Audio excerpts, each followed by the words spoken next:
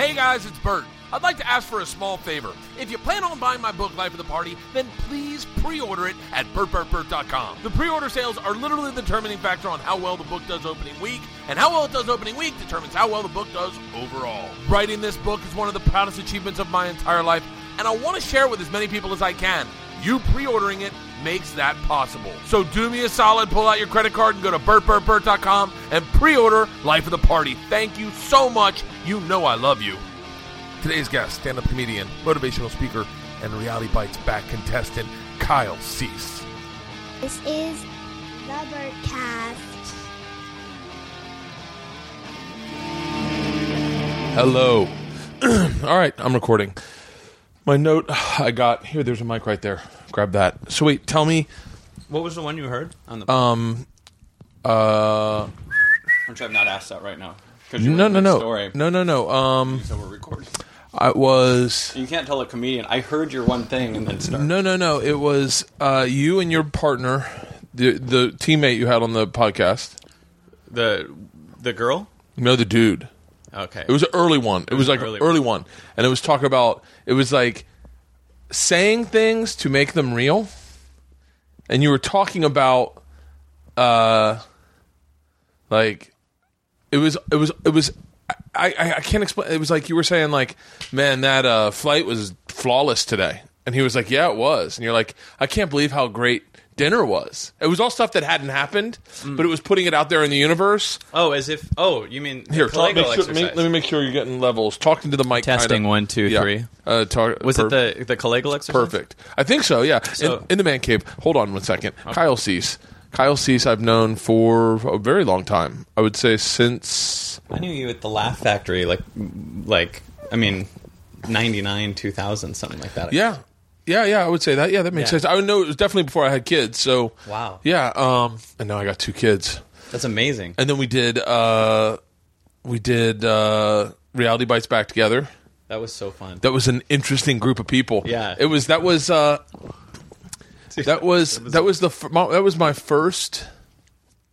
my first experience of the way you worked. I don't know if you remember this. I actually said this. I actually complimented you on this to someone. I forget who. I was just talking about you to someone. And I said, because I was saying, I'm excited. I want to get Kyle on the podcast. We've been going back and forth. Yeah. And Chris Fairbanks was going to get voted off by Theo Vaughn. He knew it. And we were all standing in the back of the line. And Chris was freaking the fuck out. And you're like, and Chris goes, what do I do?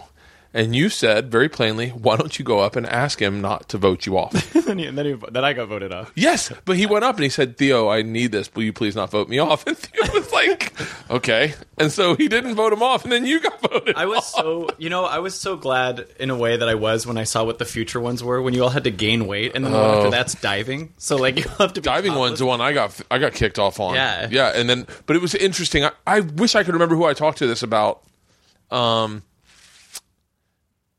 I must have already posted it, but I was saying that it was whatever it was. I want to say it was like $14,000 an episode, or $7,000 an episode, or $8,000, $10,000, $12,000 an episode. It was a lot of money for $7,500 is what's coming into me. Really? That's what I remember. I have no idea what my. Yeah. But it was whatever it was per episode, and you only got paid if you were on that episode. And we realized that the first episode, and then it got very competitive. Right. And the fun got taken out of it. If they had just given everyone a guarantee of if they had just basically said, look, we're going to give everyone $45,000. Right. And then just have fun with it. Yeah, just doesn't matter when you get voted off. So much better. Oh yeah. You know what was really weird was I'll never forget when we walked into the house on the first day. You know how you have like a go-to mediocre celebrity you might reference as a joke. Like sometimes you'd be like, oh yeah, like Nipsey Russell's around the corner. Like you just say this thing. Yeah. Mine has always been Greg Louganis. And so when I walked onto the set with you and Amy Schumer and everything like that, I said, when do we get to meet Greg Louganis? And I was just making a joke. And the producers, I remember like looking at each other with this. And then I put together when on episode 3, Greg Louganis was actually there. No, it was episode. What wasn't 3 or whatever? It was like 6. That's when I got voted off on. Yeah. Greg Louganis is a massive heterophobe. So, but it was so hilarious because they freaked the fuck out. They were like, "Who told him?" And they were all worried. And I didn't know. I didn't catch all that, but I put it all together when I saw Greg Louganis right later. That they were all looking around and asking me about it. All I remember is I drove down with Mo Mandel, Amy Schumer, Chris Fairbanks. I think that was it. Yeah. We drove from where we were down to Long Beach, and I drove everyone, and Amy made a joke going, and Theo, it was 5 of us. Mm-hmm. She was like, God, I hope I don't get fucking voted off this episode because the ride back will be so uncomfortable. And I got voted off, and it was silent. I mean, we didn't speak to each other at all. Dude, that. I remember, though, you and Chris and Amy, like, that was the hardest, like, those 3 days that I was there, even though it was just a minimal time, I was cry laughing like the entire time. Like everything was so funny. Oh, everything was so funny. I got to be honest with you. I had more fun. I think they fucked that show up in that they tried to make it into a sketch show, but they really used reality as their backbone. Yeah. And so they would ask us to do sketches, but they weren't allowing us to be funny. No, and then they hired like AJ. Some guy. They hired some guy who's now like the head writer of like Fallon or something. Right. I forget the guy's name. He's AJ Miles. Okay. Miles AJ. Oh, I know who you're talking about. It's he's kind of got red hair. He's got red hair. He looks like Napoleon Dynamite. Yeah, he was in the final. In the whatever one was the Gladiator spoof, right? He was a commentator in the Gladiator spoof one. Didn't you have one? I don't remember the Gladiator. Oh yeah. He was. You know what I'm talking about? Yep, he was. But what's so interesting is that he didn't know any of us. And I'm sure he was just told to do something, but he was so mean. Like, he was so fucking aggressively mean that none of us liked him. And none of us wanted him to do well. Right. Because he wasn't very nice. He was good friends with Michael Ian Black. Michael Ian Black was mean to us, but he was actually really nice to us. Right. Like and we're doing a bit. I mean, yeah. And we knew Michael Ian Black was doing a bit, but he would make fun of us, but in like really hurtful ways. I'm sure he assumed he was killing. Or I don't think he really even cared. Yeah. I really don't think he cared. 80 Miles. 80 Miles. That's his name, yeah. And I remember like going like no one knew who he was. I'm sure he was very big in like the UCB and stuff. But like Michael Ian Black was friends with him, and we were all good friends with Michael Ian Black, and Michael introduced him and he blew us off. And then we were like, well, that's weird. And then he started making fun of Red Grant being black, and Red Grant got pissed. It was like, and we were all, it was like Red was our brother. And we got, I remember it was on the one, and then Red got kicked off, and he made a joke about Red, and Red did not fucking like it. Wow. And we didn't like it, because we were like, oh, so he thinks we're all fucking fools. And then we did the next one, and it's weird to have like us be these people that are Comedy Central people. Yeah. Like they're going to give specials to and everything, and they want to make us I got offered an hour special and a half-hour special directly after that. Yeah. It was the best intro I've ever had with Comedy Central. And since then, that guy, by the way, I'm not talking shit about 80 Miles. This was our one experience with the guy. Yeah. I've never met him since, and I know I must be very funny. He's been working ever since. He's on some great Tim and Eric sketches. He's very funny. Do you like Tim and Eric? I've never really watched it. There's a couple sketches that he did that I liked his character, and I met him once in an audition. He was nice, but I mean, yeah, I'm sure he's a very nice guy. They just put him in a bad role because they had him mocking us, but we were all in a very sensitive situation. We were all very needy. Dude, we are needy. I mean, comics are needy in general, but we were extra needy because all of us wanted that $7,500 for the next week. It was weird to put us in a position, too, where we are all about that camaraderie with the other comics, and we're against them. You know, at the same time, and we don't also have the clarity if we're really competing. Make sure you talk funny. a little closer, just because literally people. I must have 1 million sound engineers that listen to this fucking podcast. They comment on 2 things: if people don't talk in the mic, and if I breathe too loud. So I fucking sit here and go, and then I'm always like, "Good, talking to the mic. I'm talking to the fucking mic." They don't even hear the guest while you're just breathing heavily. Exactly. Yeah. I've had one episode where I was like, God damn it, we're having an asthma attack. So, but you were saying there is a camaraderie, but there is a little bit of a, you know, like that's what I'm even working on now, is like bridging 2 opposing worlds together, you know, and with that show there was a massive camaraderie. Like I just had so much fun with you and the other comics. Like we had, I mean, it was unbelievably hilarious. Our first episode where we were all together, we were all at a mansion in Encino. Dude, that was so fun. We're staying overnight and fucking partying. And the show was... All of your moms showed up, but my mom was a playmate. Remember that? Or some... yeah, that's right. Oh, yeah, that's right. I was like tethered to this model. That was your undoing. was that on that one episode was that everyone's mom showed up, so everyone's moms like the mom had a vote too, and so the moms were all on team. I can't remember the specifics of it, but I remember leaving going, I got totally screwed because there was like a misunderstanding of my mom's answer versus there was something. I can't remember now what happened, but I remember for a month having this big story about how I got screwed over. Yeah. Because reality shows, I've done 3 different reality shows and no one... What reality shows? Well, I had done Last Comic Standing and then they worst had experience of my life. they had a lot of white guys. And so on an episode that I won, they recut it to look like I didn't. Yeah. And so there was an episode. In fact, I think you and I were, I mean, this is like 10 years ago, but you and I were working in that same time, I think, on Last Comic Standing. And so we were in this thing, and I remember being in a top 2 choice out of 20 or whatever. And then I had that red envelope. And then way later, there was just something that they have to redo it, but they didn't redo it with me there. The cut literally showed on Comedy Central, or I'm sorry, on NBC, this wide shot of all of us, and then they go, and the winner is, and then it cuts to a close-up that they did later of another guy as if I'm standing there, but it was a close-up where that wasn't there. And so I know that I have the red winning envelope, but then it made it look like I lost, and I think that think that what I heard was they needed more different races and ethnicities. And stuff. That show, I had they're doing another season. I literally had the worst experience of my life in that show. And it was being competitive. I didn't enjoy going on stage. Yeah. I thought of it as a lottery ticket as opposed to what I love to do. And I had really hardcore anxiety going up on stage. And I had a friend my manager was working on the show, and he was just giving me they were telling me what to do as opposed to letting me be myself. Right. And I just was. And it really fucked with my head, and I didn't enjoy it. I didn't enjoy the process. No one was super kind to me afterwards. I was fucking, and they wanted me to talk shit about Ant, and I am prone to talking shit about people. But in that situation, I just thought this is a bad idea, right? And it pitted us against each other, and it was that didn't need to happen. Right. There was a really great comic. God damn it! I wish I could fucking remember his name right now. But they had us arguing.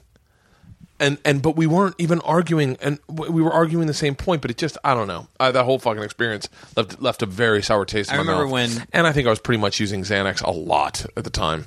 After that year that I told you about, the next year was the Ant one that and Kathleen Madigan and Alonzo were the judges. Yeah, which is so. Wait, Ant won? No, the Ant. The Ant yeah. The Ant one. Yeah, dude. It's so weird because we're all friends with all these people, right? I just think about how we did Dublins with Alonzo all the time and everything, and then suddenly we're on this show where we're auditioning in front of them or there, and that's okay. But it was funny because I get a call from my people, and I didn't want to do it, and they said, my people were running that show at the time, and so it was mine. Yeah. So we had the same people, and so they said, could you go in there and go out for this? And I said, I had a bad experience last year and I didn't want to. And they said, we know you're good. You're going to get it this year. And I can't tell you you're going to get it, but I can tell you we know who's going in and you have a good shot. Right. You're and they'd convince you, fly to Nashville. It's you and John Heffron will be the 2 guys out of Nashville. Right. Go to Nashville. And then you go to Nashville. Flying to Nashville on your dime. I flew to Nashville, me and John Heffron. Yeah.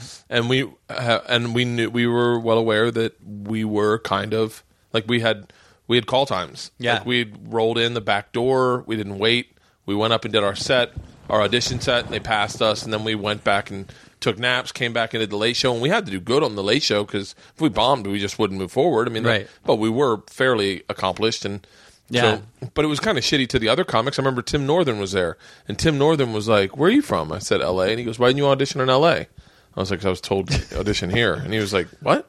I was like, I know. Long story. It is weird, man. And yeah, when I went in there, so I did it again, but I literally fought myself on if I even wanted to do it forever. And then I went in there and I do one of my bits, and Alonzo and Ant go, "Haha, Kyle, you're great. You're coming through." And then there's this thing called the paddle that they had invented where one judge one time in the day can pull up a paddle and outdo the other 2 votes. So Kathleen Madigan goes, "I don't like it."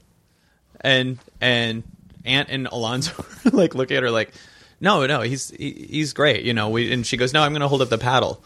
So then I a second time did Last Comic Standing, and then she said, I've heard the bit before, and I said, I don't know if this is it, Kathleen, but I worked with you last week. You might have heard me doing it like a couple weeks ago at the Comedy Store or something like that. Holy shit. And so then I call over to my managers. I'm like, but when I walked out, the camera crew is flying after me, and they're like, what do you have to say about Kathleen saying that? And all I kept saying was, my new Comedy Central CD is out. I wouldn't say anything else. My new Comedy Central CD is out. You can check out One Dimple in stores, and I'm just, if you want to hear the rest of that, but I didn't want to give them anything, and they stayed on me like, Kyle, we really need you to say, I'm just like, I'm not going to hand you that footage. Yeah.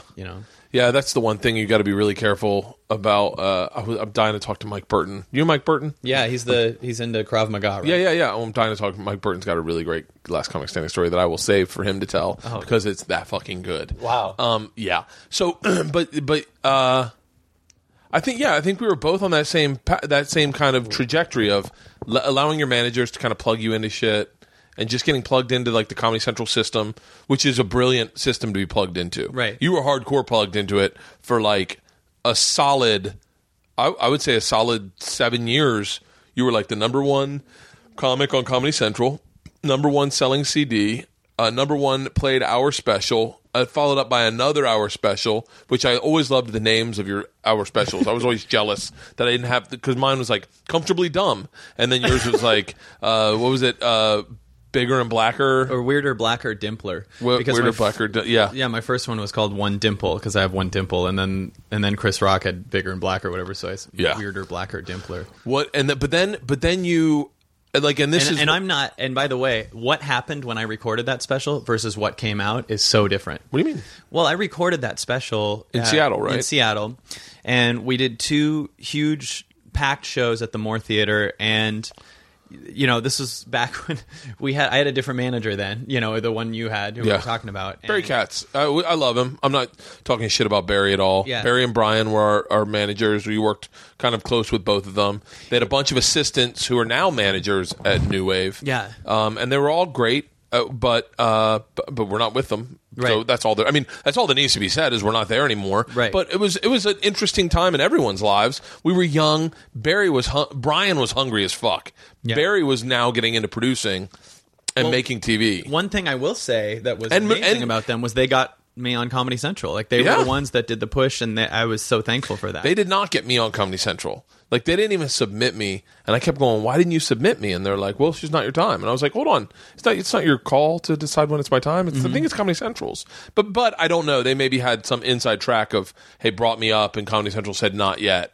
I will say though that but you're right, of course. But one thing that is cool with you is how much foundation you got to build in yourself. Oh, yeah, I'm very happy I never got Last Comic Standing because I would have just exploded and then fell apart. I'm very happy I didn't do my hour or didn't do 30 minutes early because I would have fucking fizzled and fallen apart. And I would have I say this to this is so what I know where you're going to go with this, and I'm so excited to hear. Do you know what I don't know if you know what I'm going to say, but I had so many inner dialogue conversations with Comedy Central of why they hated me. And I was so upset why they hated me, and they never hated me at all. If you're a young comic and you're listening to this and you're thinking, how come I haven't done this? How come I haven't done that? And you have these conversations, well, clearly someone has it out for me at Comedy Central. That is it. That has got to be it. And I say this to Zoe and Joanne and Anne and all the people that have been nothing but amazing people in my lives. Jim Sharp. I mean, there's so many great. They were so fucking helpful. It was just, and it really was, truthfully, I wasn't ready.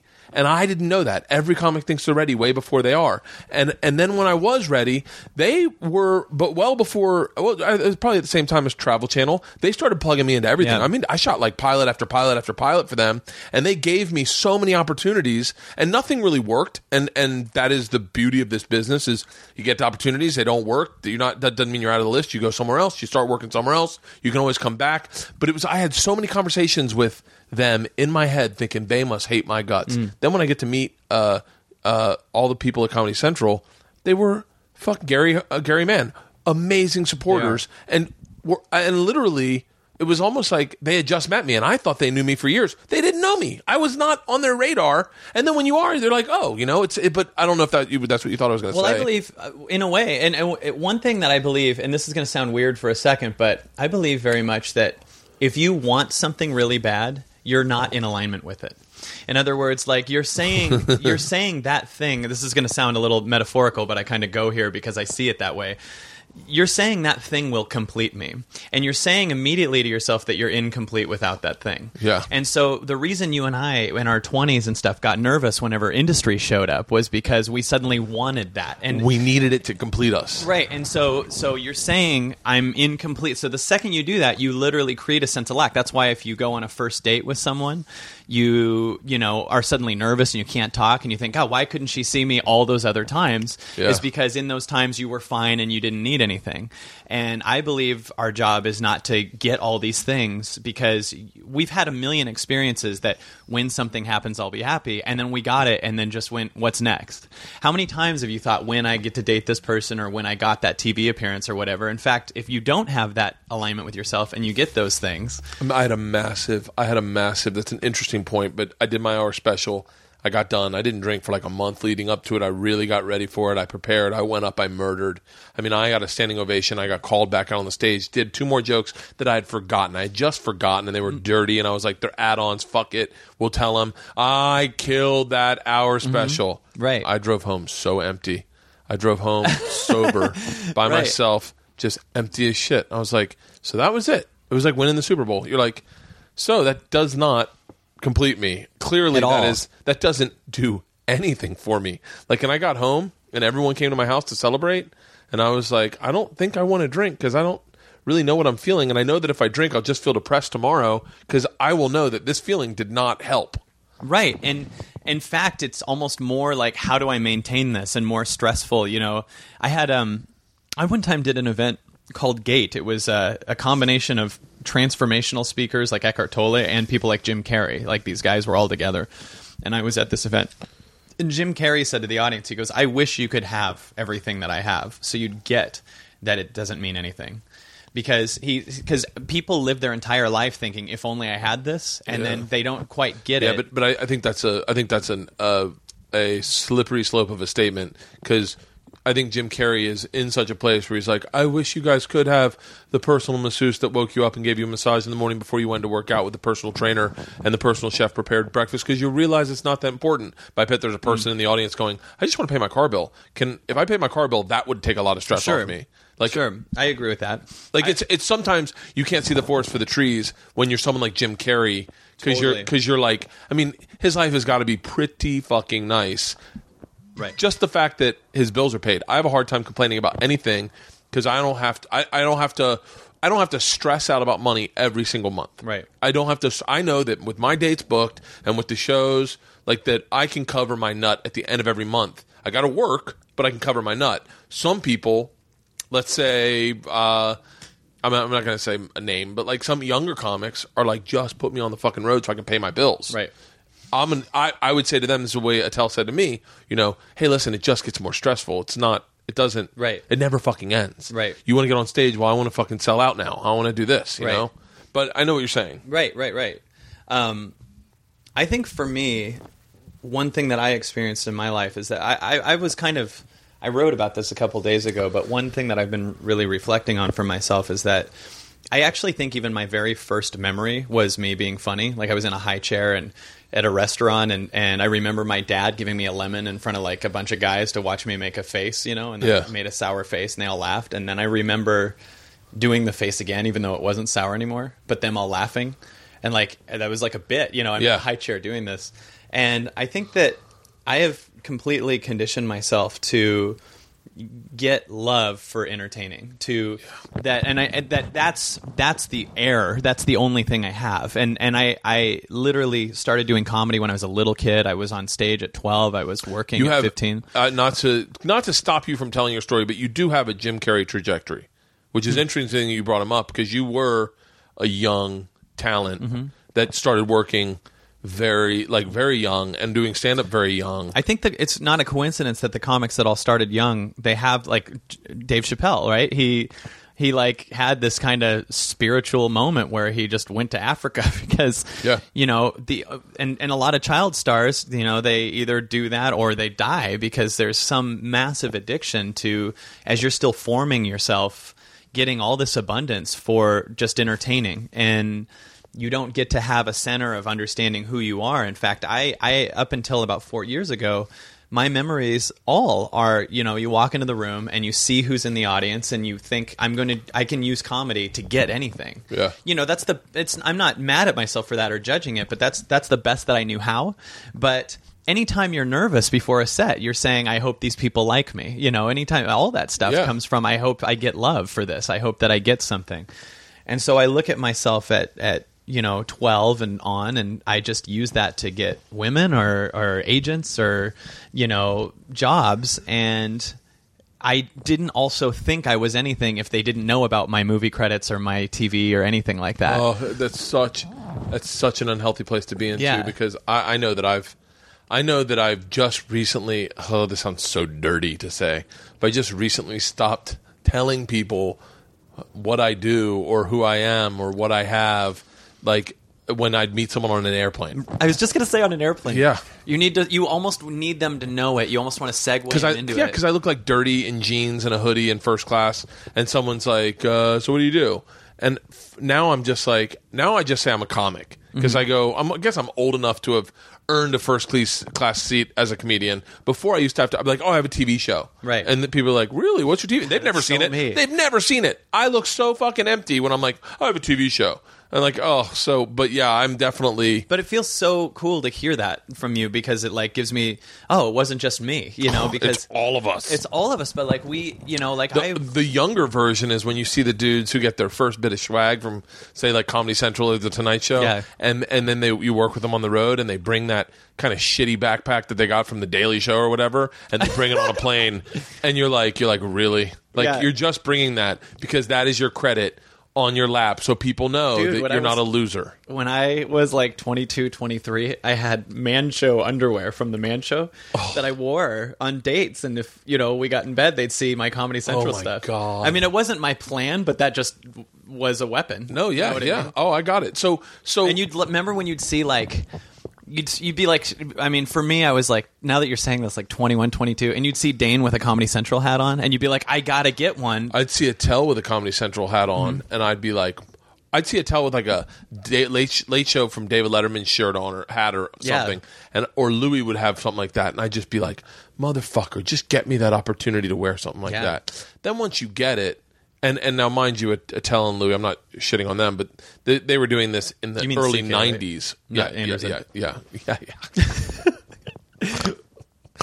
Well, we worked with him a lot. I loved Louis. I still do. I mean, he's not dead, but I love Louis. But I mean, they were doing this in the early 90s, so I'm not shitting on them doing it. But then once I did earn the Comedy Central hat, I just couldn't get myself to wear it. I was not that guy. I was like, okay, I'm clearly not the guy who wears the swag. Like now I have Travel Channel's hooked us up with some really fucking great bags because we travel, and they're great fucking bags, and I bring them on location, but now I find myself wearing them, taking them everywhere, and I'm like, fuck, like, it's kind of desperate. Yeah, the next stage is like never having it. Yeah. Right? The next stage is I don't do this at all. Oh, now I have so much fucking swag. All I have is swag. Yeah. Like I have... And I love drinking out of my Letterman fucking coffee mug. But this is almost rides the same symbolism. I had coffee with Greg Fitzsimmons' coffee mug this morning, and I see it and it cheers me up. I was like, it's a fun podcast. I got to call Greg. I want him on my podcast. That's awesome. Yeah. But the thing is that those things now and getting laughs don't define you like they did in your 20s, right? No, like, they don't. That's the difference between, because I'm actually starting to tour again. I'm starting to do this stuff again. Hold on. Let's stop and backtrack. Okay. So, let me tell you how I see it. So you do like 2 Comedy Central specials, hour specials. Your CD is like the #1 CD. It's through Comedy Central Records, which even to like the vast majority of comics is like, how do you get a deal with Comedy Central Records? I don't need to know that, but that's a lot of guys are like, they don't. Who runs that? How do you even get that? And so then you go from there and you open the comedy classes, the comedy boot camp, and it doesn't really get negative attention until Stanhope comes into the mix, which I know that I don't know. You've probably never talked to Stanhope, I'm assuming. I have. Shut up. Several times. Really? Yeah.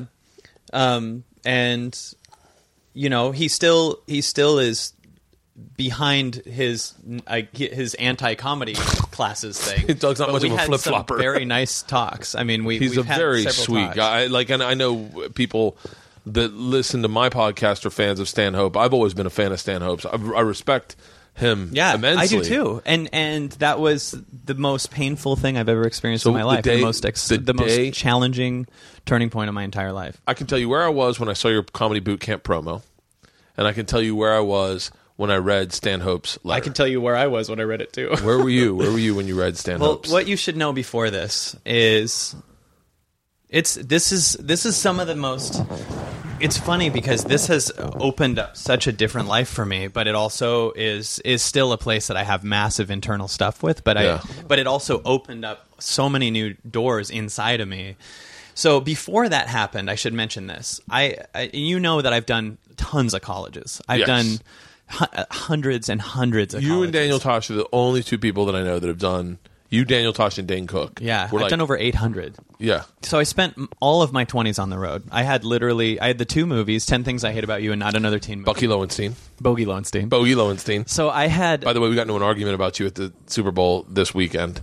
If I was in that commercial? The slow clap commercial. No, there's another commercial. Oh, is that what it is? What was your argument? No, I know the commercial you're talking about the time machine. That did look like you. Yeah. My mom called me and thought it was me. Yeah. My mom said, why didn't you tell me you have a Doritos commercial? I knew it wasn't you. you. Mom, I'm better looking. Yeah, I knew it wasn't you. But there was a slow clap something, and my buddy Lorenzo and John Moore and I'm from Seattle, so there was a lot of me feeling this week. But we all got in an argument of whether or not you started the slow clap. But it doesn't matter. It doesn't matter. If that was a spoof of what I did. Yeah. So okay.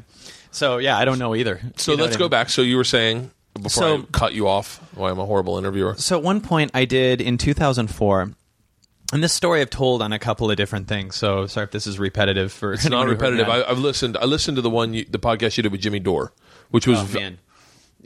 My experience. First of all, I'll tell you my experience with that. I want to talk about that too because that was he literally wrote me and was like, "Hey, I have a friendly place where you can do your podcast on." Yeah. And then I just was a space while he tried to just yell at me and just tried to. I felt like it was like he tried to shoot me with Doug Stanhope's gun. And he didn't have... It was just weird because I just sat there and then... It was just a weird experience, but... I listened to that whole podcast on a ride from Vegas. That's back when I didn't know you... I listened to it on my computer. Like before I was like, I can put this on my fucking phone. But I listened to that and I had a lot of notes, but that's so long ago. Yeah. And it kind of falls to the side. So you were saying colleges. So I'm doing all these colleges. And at one point, I literally book 68 colleges in a row. So I'm going to, for 3 months, be on the road. No going back home. There might have been one quick stop at home for 2 days and that whole thing, like nothing. Every single day I'm doing 2 to 3 flights a day to get to the next school. You do the gig. You're absolutely exhausted, but you're on the high from the performance, right? Yeah. You know that from doing a club and then doing radio 5 hours later. But then I got to get back to the airport, which is usually 2-3 hours away. Yeah. Return the rental car. Argue with Enterprise that I didn't make the ding or whatever. Get on the next plane. Hope that all 2 or 3 flights get to the next school. Yeah. The agent just wanted money, so they didn't route it good. It's just like Monday, Maine, Tuesday, Florida, Wednesday, Maine. And you're just constantly living on the road. And the way that works is they'll go... The more the more clubs they can book, the higher your number is. So if they're like, we got a run of 5, that means that all 5 clubs join in and buy the nut for your performance, and you get $15,000 for 5 clubs. I'm just ballparking it, or $5,000 for 3 clubs, and only $750 for 1 club. Right. There's a thing called NACA, National Association of Campus Activities, and it's really cool. So basically, the bookers of all the schools go there, and you perform for like 1,000 kids, and they're broken down, and maybe that's like 100 schools. And if you can go have a good set with an edge, but still be clean, that's what I did for that. I mean, you can do it any way you want, but I just chose to stay clean, so I'd get all the private schools too, and everything. And I'd have a set where I'd usually choose to MC it.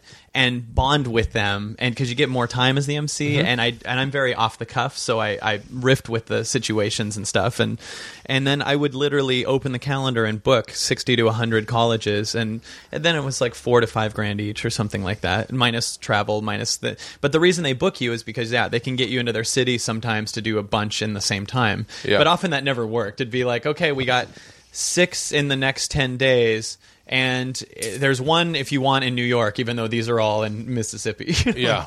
And so like you'd fly out all the time. So what happened was I just thought I was invincible because I'd be doing these schools. I didn't sleep at all. I'd sleep 2 hours a night maybe, then hopefully get to sleep on a plane. And I was just exhausted, but I was also on an adrenaline rush to get to the next gig, and also, I was kind of in my purpose. I'm not scrolling through MySpace or Facebook all day. I'm just like touring and thinking that I'm invincible, eating drive-through every day, drinking coffee in the morning, drinking alcohol at night, and then I get done with this tour. A tad bit manic almost. What's that? A tad bit manic. Yeah, you're just I know the living feeling. in the future. Yeah, you're like, I am fucking doing it. I'm on tour. I'm partying at night. Great shows in the afternoon. I'm making fucking more money than my parents. This is fucking what it's about. And I'm working. This is just my fall. Right. I know. I'm right. You're making. I haven't had that, but I know that feeling. Meeting all these people, I'm partying. I'm having. I mean, it was just amazing, right? Yeah. So then, at the end of it, though, when I finally stopped, I go back home at the end of this tour. Now, my body is full of just horrible toxicity. Right? It's just, I'm just full of Big Macs and all this stuff. And I went back on the road and I performed a weekend with Alonzo Bowden in Vegas. And we go meet up with Joe Rogan at some event in one of the hotels. And I feel really hot and I'm start coughing and stuff like that. And Alonzo takes me to the emergency care. And I have like horrible pneumonia. They're like, you need to lie down now. They stop me from everything. I can't perform. And I'm hospitalized on the road. Yeah. And I'm in the hospital for 3 days or so, and then I'm so bad that I can't get on the plane back home. So I stayed in the Palace Station for like 4 days and just got room service because I'm so sick and I'm screwed up now. And that stopped me a lot. And then what happened was in 2005, this is what happened. I believe more and more, if you don't keep creating new material or writing, a lot of times you get comfortable.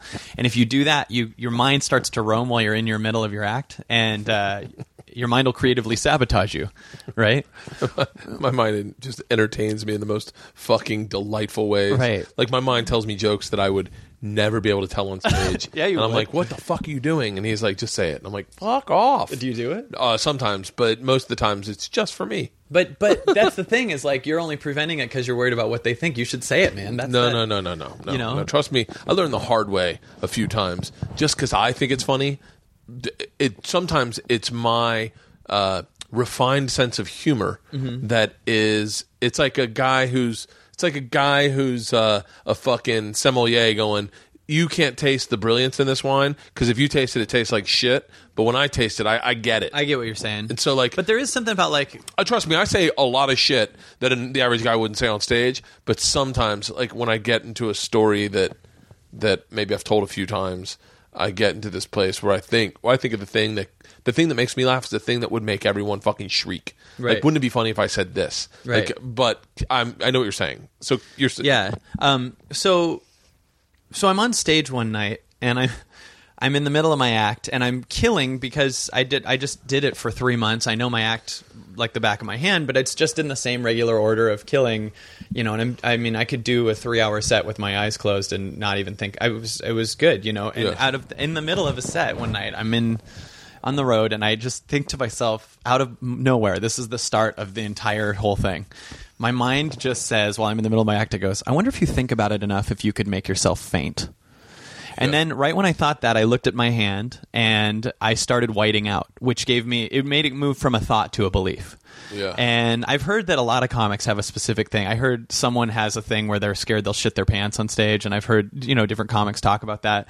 And a lot of times I think what starts an anxiety is a really weird belief just going crazy. Like people be like, I just have this thing where I'm worried a penis will float in the room and be on my head. And my name will be Dr. Penis Head for 4 months. And everyone will be like, that's not a thing. And you're like, I know it sounds weird, but it's my thing. And it's, yeah. So this thought came in, and then I whited out, or I didn't go totally faint, but I got close. And then the other belief I had is you can't not think about something. So what I'm going to do is my mind is going to keep thinking about this until I make myself faint. Well, I also had this happening while I was on the stage. So I was linking all of this shit to the stage. So I was creating a stage fright for the first time in my life. After 15 years of doing stand-up, I just suddenly was starting to be like, oh my God, because the other thing was I thought who I was is a comedian. In other words, like what we said, I use the comedian to get the woman, use it to get anything. I was this chubby kid in high school. I booked 10 Things I Hate About You, and suddenly everybody loves me. So who I am is a comedian.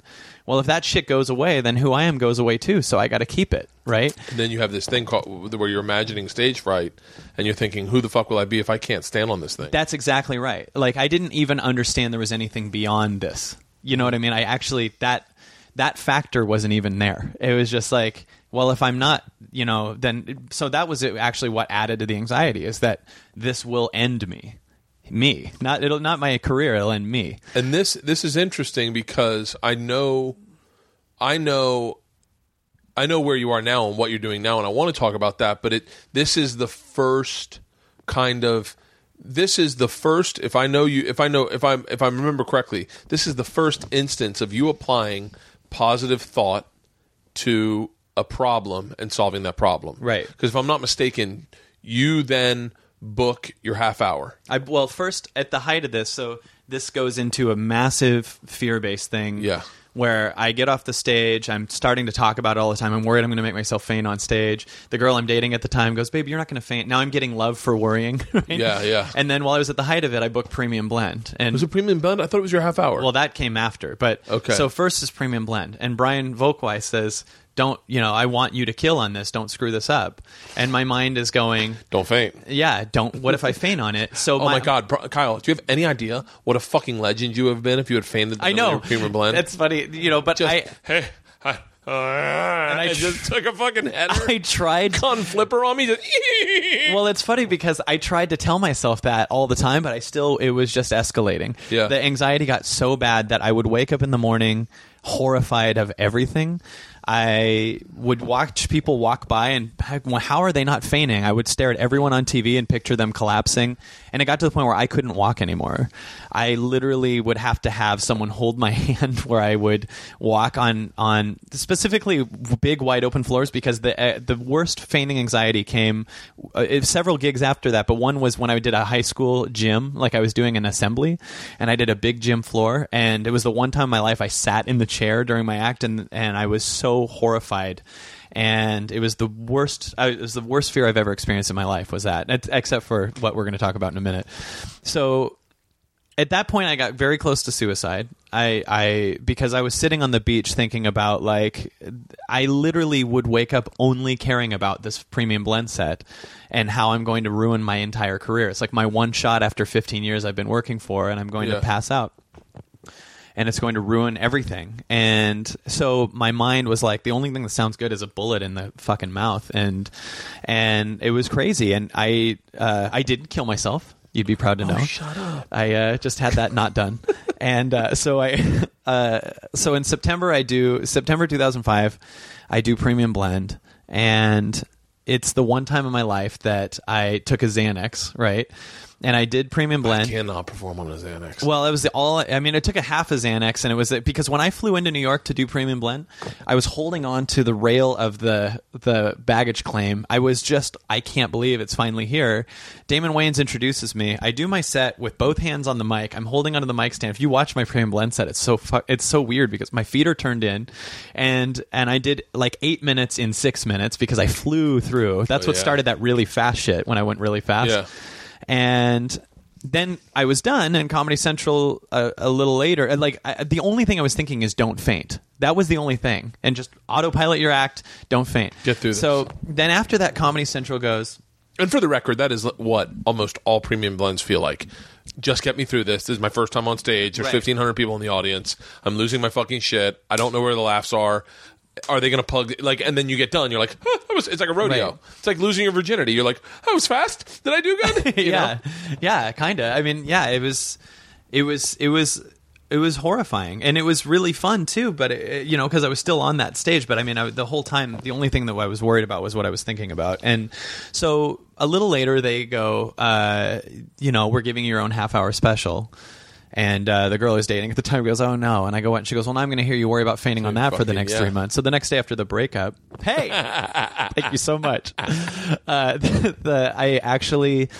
I went to a Borders and I was Googling anxiety. A Borders? Like Borders people who books. abort? Yeah. No, I went to I went to a bunch of Borders. I went to a bunch of Borders. Just to get my mind off it. It's like, my life's bad. Look at these people. These guys are swimming in babies. Yeah, this is crazy. So I typed in anxiety and all these books came up, and that brought me to the self-help section, and then I saw Tony Robbins, and I was like, okay, let's look at this.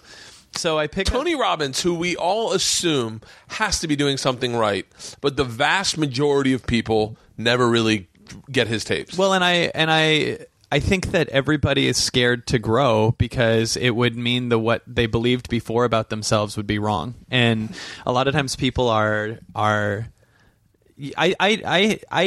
just think it's funny. There was a study recently where they went up to people on the street and they said, "Do you want free money?" And nobody took it because they thought there was a catch. Well, I have a TV show where I take people on adventures of a lifetime.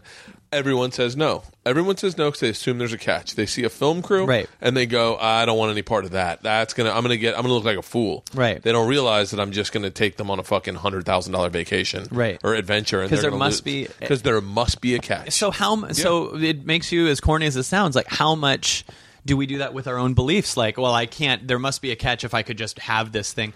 I've learned now after all this, and I'll get back to this, but life is really easy. It can be much easier than we make it, you know? And the biggest thing we have to deal with is the doubts. And I'm all about authenticity and speaking truth just as much as any comic. My truth is just, what if my doubts are bullshit? You know, that doubt that says I can't do this. It sounds corny. We've been trained to even think this is corny as another excuse to not hear this. Yeah. But it's really bizarre how much, the stage just makes you 2 feet higher. And when you and I talk, or we go to a restaurant and talk, we play, you don't sit there and worry about it. And if you could bring that same effortlessness and a little bit of direction, you could go up and be better, Yeah. And so... But most people are anticipating, and they don't anticipate going to the restaurant, and that they don't realize when they're anticipating and worrying before they're set, they're actually practicing. They're getting good at worrying. They're becoming a pro at being in the past and future and how it could go wrong, and then they bring that onto the stage. Yeah. So, but I'll go back to that. But so with Tony, I read this book, and one of the things I'm reading in it is it says, yeah, you can't not think about something, but you also can't think of two things at the same time. Now, this thing that I was learning then is not necessarily where I am now, but it was the thing that got me out of being this victim to this anxiety, which is basically focus on what you do want. This is a step up. This is basic The Secret and Tony Robbins and stuff like that. Focus on what you do want. And most people live their life. This is bizarre, but most people live their life focused on what they don't want. If you ask someone what they want, they'll say, I hate how fat I am. I hate my job. I hate this person I'm dating. And that's like typing to MapQuest, don't take me to Seattle. And MapQuest will be like, well, that's all I can think of, so we're going there. And people really do, in my opinion, do a lot of pain to themselves, because the reason I almost had that anxiety, and the reason you've had your anxieties, right, is you're thinking what you hope doesn't happen. I hope I don't do shitty on this. I hope I don't eat it. I hope they don't pass on me. Yeah. And so I was like, my mind at the time believed, I need to come up with my mind wanted something challenging, and I wasn't giving it any direction. So it was giving me the anxiety as its own challenge. So it just needs a direction. So I started going, how can I have the #1 Comedy Central special? So I gave myself, this is not at all where I am now, but at the time this was really cool. How can I have the #1 Comedy Central special? So the book kept going that focus is the most important thing, what you're focused on. And then the other thing is your physiology. Apparently they did a study where they took 100 depressed people diagnosed with depression. They said, if you think of a depressed person, they're breathing shallow, they're looking down, they're talking quietly. So they wanted to know what would happen if they made these depressed people jump up and down, arch their shoulders, breathe deep, and look into a mirror and smile as hard as they could for a half an hour. Well, after a half an hour, they all felt really good, and after 30 days, they were all undiagnosed with depression. But if you tell a depressed person what I just said, they'll go, I'm not going to smile in front of a mirror, because there's a story attached to being depressed. There's a permission to stay with the same people. There's all kinds of stuff with that. And you don't have to feel bad about not changing and growing and stuff if you're in that. So this book talks about that. So I did what I called taking my mind to the gym. For 3 months, I literally would wake up every morning at 6 a.m., jumped up and down, and pictured for an hour that I had the #1 Comedy Central special.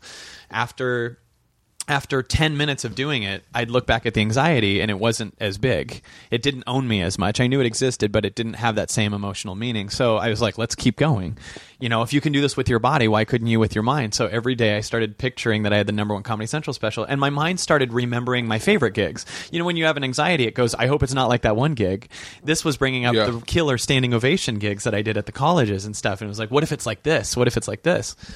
So 3 months of this, I'm doing this, and within a week, the anxiety's gone. The anxiety that held me for 3 months is all gone. I feel better than before I've even had the anxiety. So I keep going, and cut to 3 months later, I've lost a ton of weight, got out of a bad relationship, made a lot of money, bought a house, did way more gigs, got really healthy. And it gets down to the day of Comedy Central. I fly to New York, and I'm backstage with Brian. And they're like, it's Comedy Central, and I'm with Brian, and I go, did I ever tell you about the time, there was like 20 seconds, till we shoot, and I look at Brian, I go, did I ever tell you about the time that I performed at the Fairhaven Bar in Bellingham?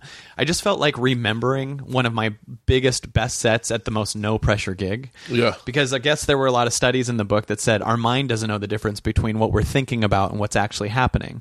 That's why if you tell someone a story of what's bad, you get sad, and if you tell someone you won the lottery, you're jumping up and down excited.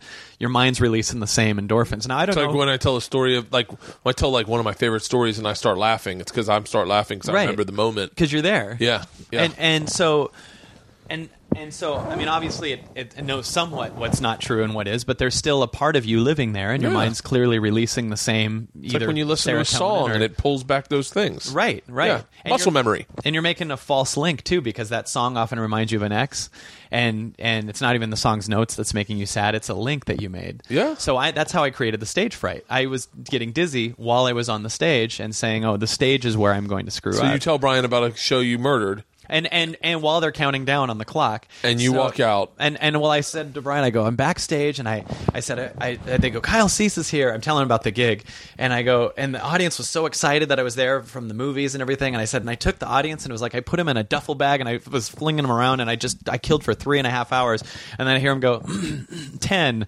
9, from New York City, Comedy Central presents Kyle Cease, and I looked at Brian, I said, I'll tell you the rest after this, and I walked out on stage.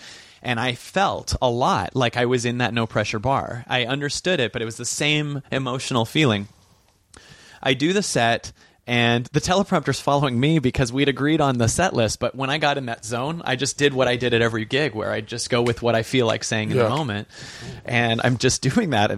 And they also said, don't do crowd work. You know how they said, don't bring the crowd into it a lot, Well, I did a joke where I said, it's so weird. They always tell I do a lot of colleges, and they're all in the middle of nowhere. They tell these kids don't drink and don't do drugs and don't have sex, and they make it so they have to. It's like your choices are Walmart or Susie. It's like, both are always open. And then I looked at a guy in the front row and I went, like a vagina.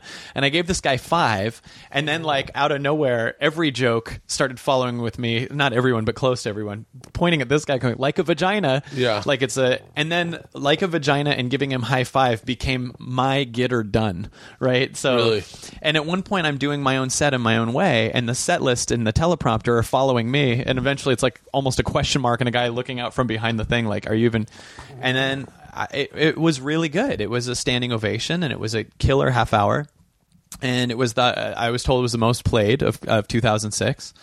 And then a couple more years of this went by where I just was nailing sets. Now, the funny thing was, this was my also way of outwitting myself from really finding out what I'm capable of, because basically I just changed my circumstances, but I'm still getting love for those circumstances. Yeah. Does that make sense? Yeah, totally. So I'm still in that same addictive place. I've gone from a victim to an achiever, but I believe there's farther beyond that. You're not a junkie. You now have a connect out of Mexico that's giving you Right. Ace of Spades, and you're dealing it, and you have the supply, so you're Right. dealing it, so you're never going to run out, but you also have that. Right. you're- That part of me that said who I am as a comedian still is thriving. Yes. Right?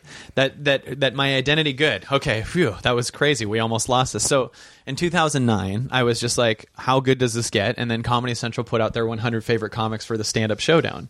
You know what I'm talking about? They did the stand-up showdown every year. Certain I wasn't in it, so I do not. I'm sure you were, but maybe I don't know. But so, I had been after that. You know, when you go from suicidal anxiety to #1 Comedy Central special in 3 months and lose all this weight, at first you link it to the seminar or the book. Yeah. Right.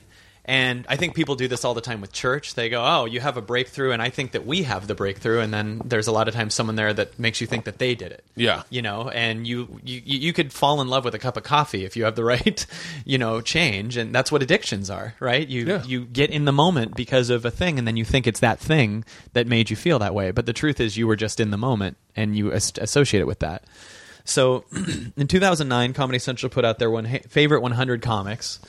And I had learned so much stuff because after that Tony thing, I spent 3 years going to Tony Robbins seminars, and it was amazing. You know, you'd be around these major achievers, these people that were incredible, and you'd be immersed in this world where you have total permission to have your goals and be happy, and you'd make things happen, and you'd be immersed in breaking down all those belief systems that caused you to not do this, and you realize that a lot of the world really is in a crazy state of worrying when they're safe and being in a place where they're trying to fix stuff that's not broken all the time, and it creates a lot of addictions. And I loved going. And in 2009, when Comedy Central put out their 100 favorite comics, I just thought, how can I win this? And a thing that I'd learned at a Tony seminar is if you ask, can I, your mind pictures yes or no, and you kind of are a victim to that. If you say, how can I, it comes up with an answer. Yeah. So my mind was like, what if you do a podcast every day where you thank everyone who votes for you by name? And I was like, cool. So I announced I'm gonna do this showdown, and if you vote for me, I'm gonna thank you by name. So the first day, 400 people write me, and I do this 10-minute like positive talk, and then I go, I'd like to, and it's funny too, and I go, I'd like to thank 400 names, and I literally sat there and listed 400 names, and all my friends are like, "What are you doing, dude? That takes so long and everything." It took 20 minutes, and I was making 400 fans for life, 400 CDs sold. So fucking interesting. I wonder if this is going to be able to pull up. God damn it! What's that? Hang on 1 second. That's so interesting. So we did Birth the Conqueror, and well, there's more to this. I don't hold live on at 1 400, second. and that's it. Hold on 1 second. It's got to come up. Yes. We did Birth the Conqueror, and our opening week was like fucking amazing numbers. Mm-hmm. I said, we can do better than that. So I put a tweet out, and I said, anyone who retweets this tweet, I'll sing your name into a song. Mm-hmm. And I want to thank everyone who retweeted my tweet. I'm a man of my word, and I promised you a thank you song with your name in it. So here we go. All right. Hopefully we reached some new viewers. That's crazy. Yeah. But most importantly, it's the people who retweeted my tweet.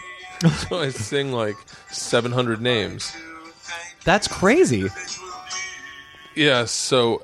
Well, it's weird how many things we tell people, come to my show, come to my thing, buy my thing. And they are going, and they're all in that same selfish place too, where they're going, well, what do I get out of it? Mm-hmm. And they get significance by hearing themselves be said by someone, by... I recently I've been blasting about my book. I wrote a book. Awesome. It's right over there. What is this? Wouldn't it be weird if it's the same book? I'm like, this is so weird. And I pull out me with a guitar singing your book. I just started my second book today. I did not know. I was like, I don't know if I ever want to write another book. And I just figured out how I want to write my second book. And I'm so fucking excited because there is nothing better than a new idea. It is. I'm fucking through the roof. So I'm started my second book today, and right now my editor / publisher Yaniv Soa is going, whoa, we haven't even marketed this book. Let's wait for the But he's like, I'm interested in this next book. But I'm telling you, I'm so fucking excited. But congratulations. I've been asking very aggressively people to retweet it and say if they've bought the book, and silently. I don't want to put it out there, but I guess I'm putting it out there by saying it out loud. I've been following everyone who buys my book. So I'm like, you know what? You're a fucking fan of mine. I'm a fan of yours. I want you in my Twitter feed. I want to know what you're up to. I want to see the things that, like, I don't they have go stuff to, in common with you yeah, too. You know, I'm appreciative, and I'm gonna repay it silently. But so everyone who's bought my book, I retweet, favorite it, and then I fucking follow them. That's so I was like, awesome. I want them to be able to direct message me. They're gonna get an insert in the book, a signed insert, and I want to make sure that they know that I'm really thankful. I don't want to feel like they're just some quote. I apologize for the euphemism, but some cog in the machine to get me famous. Right. I'm appreciative, but so well, yeah, and the more you're in that too, the more you enjoy this process versus always trying to get somewhere else and stack these things. Because this thing I was doing when I was thanking the 400 people was so fun. Yeah. I mean, it was so fun to actually hear who they were, and you know, they'd write, a lot of them would write me a letter or whatever. And because when I thanked the 400 names, I also was like, I was singing their names too a lot and being funny with it. But then what was crazy, by the way, was I said, I in that moment felt inspired to say, I'm going to do this again tomorrow. So bring your friends in. And the first day, I went from 18th to 8th place with 13 days left in the contest. Wow. I was like, oh my God. So the second day, they all brought their friends in, and I thanked 800 names or so, you know, around that. And then I went to 7th place. And then the next day, I said, I'm going to do this again. And I every day did like a 10 to 20 minute really encouraging positive thing. So they're hearing this daily, and then they're bringing their friends in to vote, and they can vote again, you know, each day. You can vote. So the next day I get 1,600 votes, and I'm in 6th place, and whatever it is, and then 3,200. It's literally doubling every day. At one point, I'm thanking people for like 2 hours. Yeah.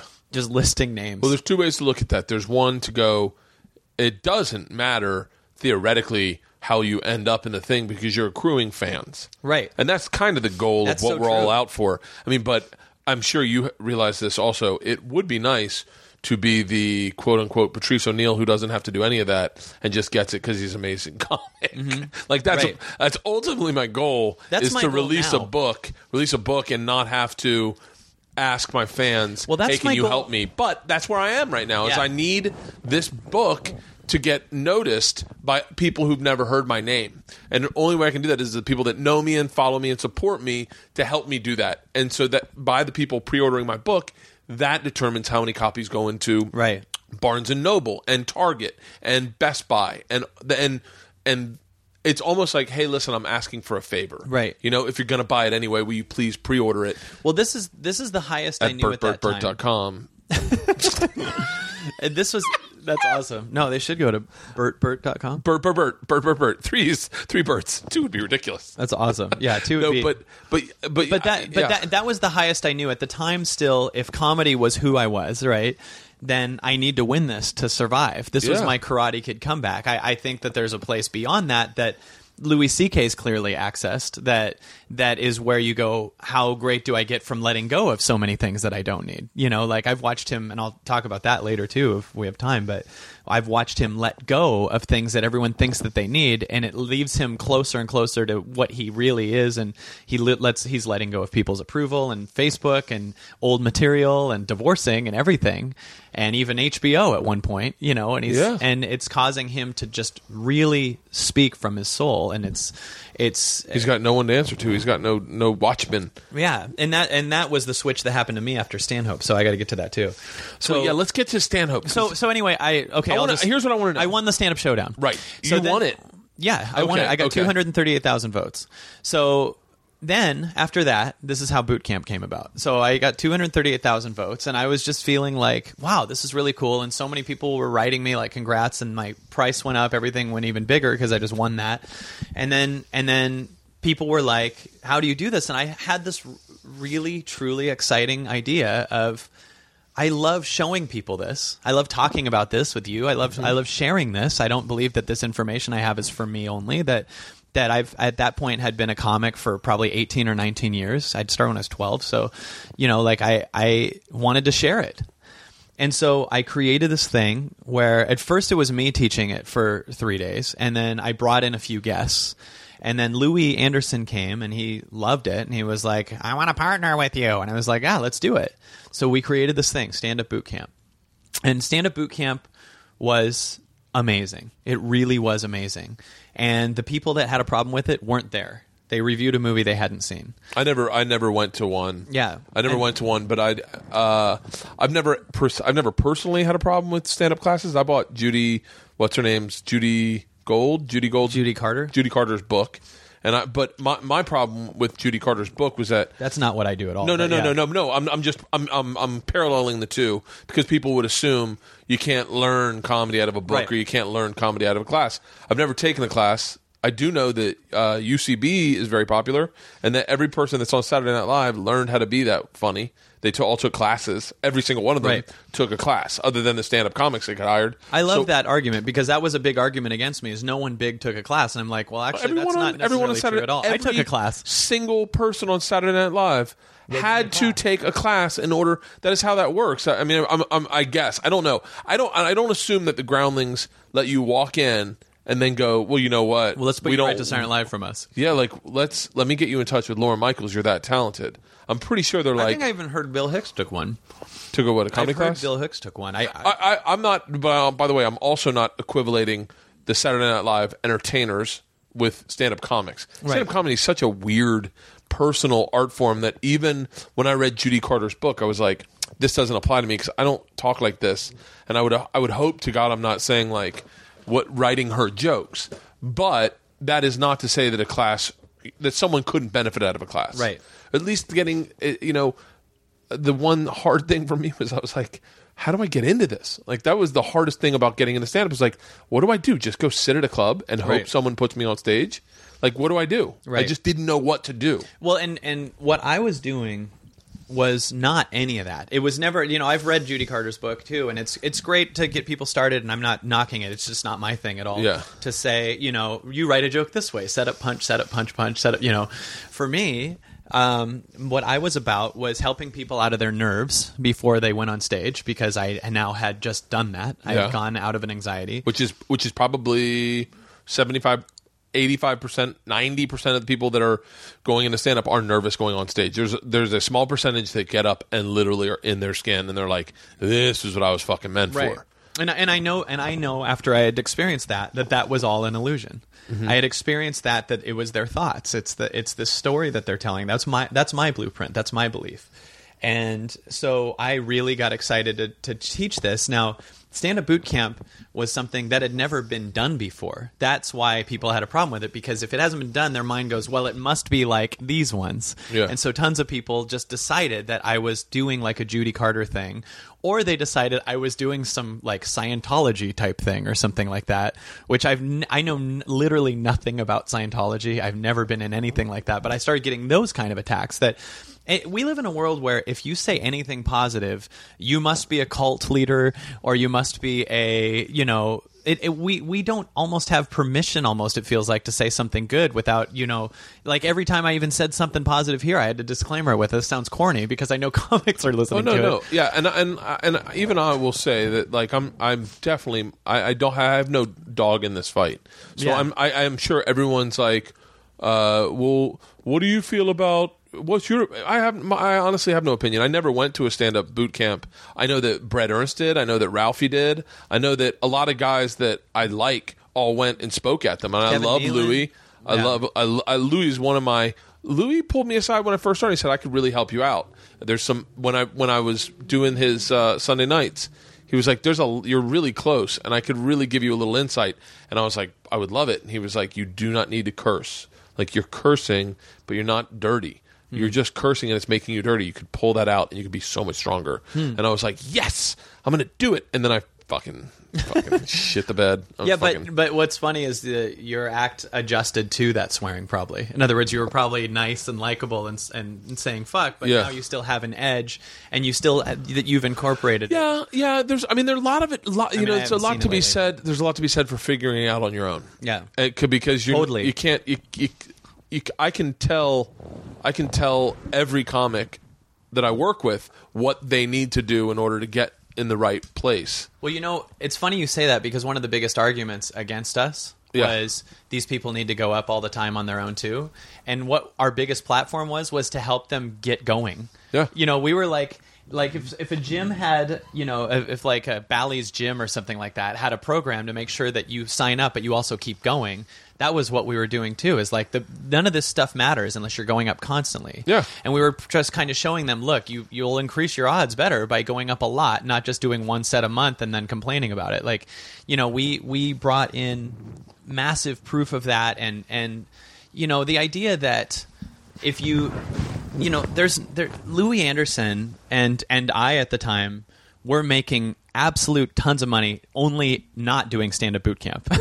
Yeah. We were making money when we did the road. We made no money in stand-up boot camp at all. We made none because we would do full 3, 4, 5 day events, and we would actually charge $199. The thing that was $3,000 was like this giant. It was what's the word I'm looking for? He took what we were doing and took one specific thing. Who's Louis? No, Doug. Oh, Doug. So I'll yeah. talk about that in a minute. Okay. But basically what I'm saying is he just took one price point for a giant offer that we had for a big thing that would cost us a ton of money and said the whole thing is $3,000. Because there was a rumor that it cost $3,000 for boot camp. It was $199. And we would have 30 to 40 comics in there. And we would do, just do the math. We'd have 2-3 days events where we were teaching 12-hour days. Yeah. And Louis and I would be in this zone, and we'd have so much fun helping them.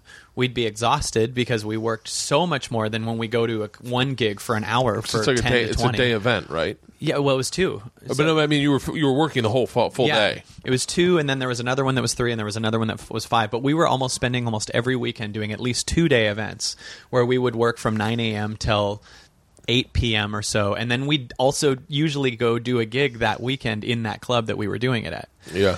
So we go on the road, and we would take these aspiring comics, and club owners were loving it because we were helping comics that had all kinds of issues and anxieties and stuff, and the comics that went loved it.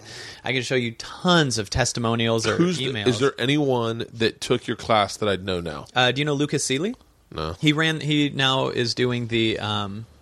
He's created a room that's really big in Montana. I don't do any fucking rooms. I feel like I do the road, and I do like whenever like there's something local that friends are doing, I'll jump on it. But I don't really do. I'm fucking lazy as fuck. So most of the up and coming things from different cities. Now, I'm not saying I'm taking credit for this, but to answer your question. Mm-hmm.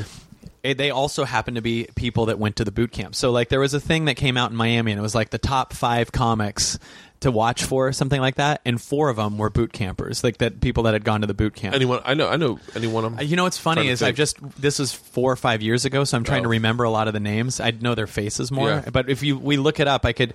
One was Oni Perez. Was it? What is it? I don't know. I'm just guessing. I'm trying to think of the names I know. And so, what's the guy? He's Cuban, and he Ricky always Cruz? talks about the bear. He's the bear, and he's so funny. I don't know. And I know I feel bad because it's been like 3 years. Right now, the person is listening to this. I know. Going, Bert, I worked with you too, asshole. Yeah. Why won't you just say my fucking name? People always think we're such dicks for not remembering them. When they don't get, we meet 200-300 people a night. I mean, I drink a lot, so yeah. But in Seattle too, there's a guy named Jay Hollingsworth. I know Jay. Yeah, I know Jay so real he well. took it, and then he became like the MC at the club. But I worked with Jay. Yeah, he's a great guy. He is. I did his podcast too. But a lot of those Seattle guys had taken it, and now Yeah. I'm not at all taking credit for because they took it, they did this. In fact, I would also even argue against that they have that motivation and they're already seekers, so they probably went to us and that we gave them more permission to be who they already were. In other words, like when I was 15, I would rent out high school theaters and charge $10 a ticket to come see me. And when I was 16, or when I was 15 also, I remember writing out, "Are you having a corporate party looking for entertainment? Call Kyle Cease," on a flyer and sending it out to every corporation. Jesus Christ. And so I'd make a ton of money doing corporates because I'd call the Chamber of Commerce of every city, and then I'd get the mailing labels and make a flyer that said, "Are you..." Just started smoking weed. I learned how to roll a joint in 15. Yeah. And I was very unfocused. I started dipping tobacco. But my point on that is that I love talking to you, man. My point on that is that I don't only say Tony Robbins is the reason that I did this stuff. I'm saying that was always in me too. Just Hey. like, hi, good. How are you? Can we put this on pause for 10 minutes? Sure. And keep talking? Sure. Yeah. Is that possible? Yeah, because okay, I got to do the whole thing. No, I know. There's so much more I want to talk about. Is it happening right now? Oh, just No hey, just problem. come and grab me when it's ready, and we'll put it on pause and take it. I'll just call in. It's 2:25, right? Oh, I'm sorry, my clock says 2:30. Okay. Well, no, what time? Jesus Christ. I'm sorry. Everyone right now is like, are you fucking kidding me, Leanne? No. Just call in, and when it's ready, just come grab me and I'll hop on. So No problem. So in a way, this could be your first foray into what you've done a lot of recently, which is basically like a seminar, a self-help seminar, which It is, but I have a problem with a lot of self-help seminars too, and Yeah. that's that. What I love about comics is they come from a very authentic place. They're about truth, and they're about saying what the truth is overall. yeah. The transformation world is very positive and awesome, but they don't have nearly that same level of authenticity overall. Really? There's a lot more that I see manipulation and sales tactics. There's a lot of and by the way, when I say that, I'm not saying some of those people don't deserve money for what they do, but there's just a lot of tricks. Like I go up at those events and I speak at other people's events, and sometimes I'll call them out because they'll be like, when they do a thing like, I only have 10 seats left for my next event, or some scarcity tactic to get people to Yeah. run to the back of the room.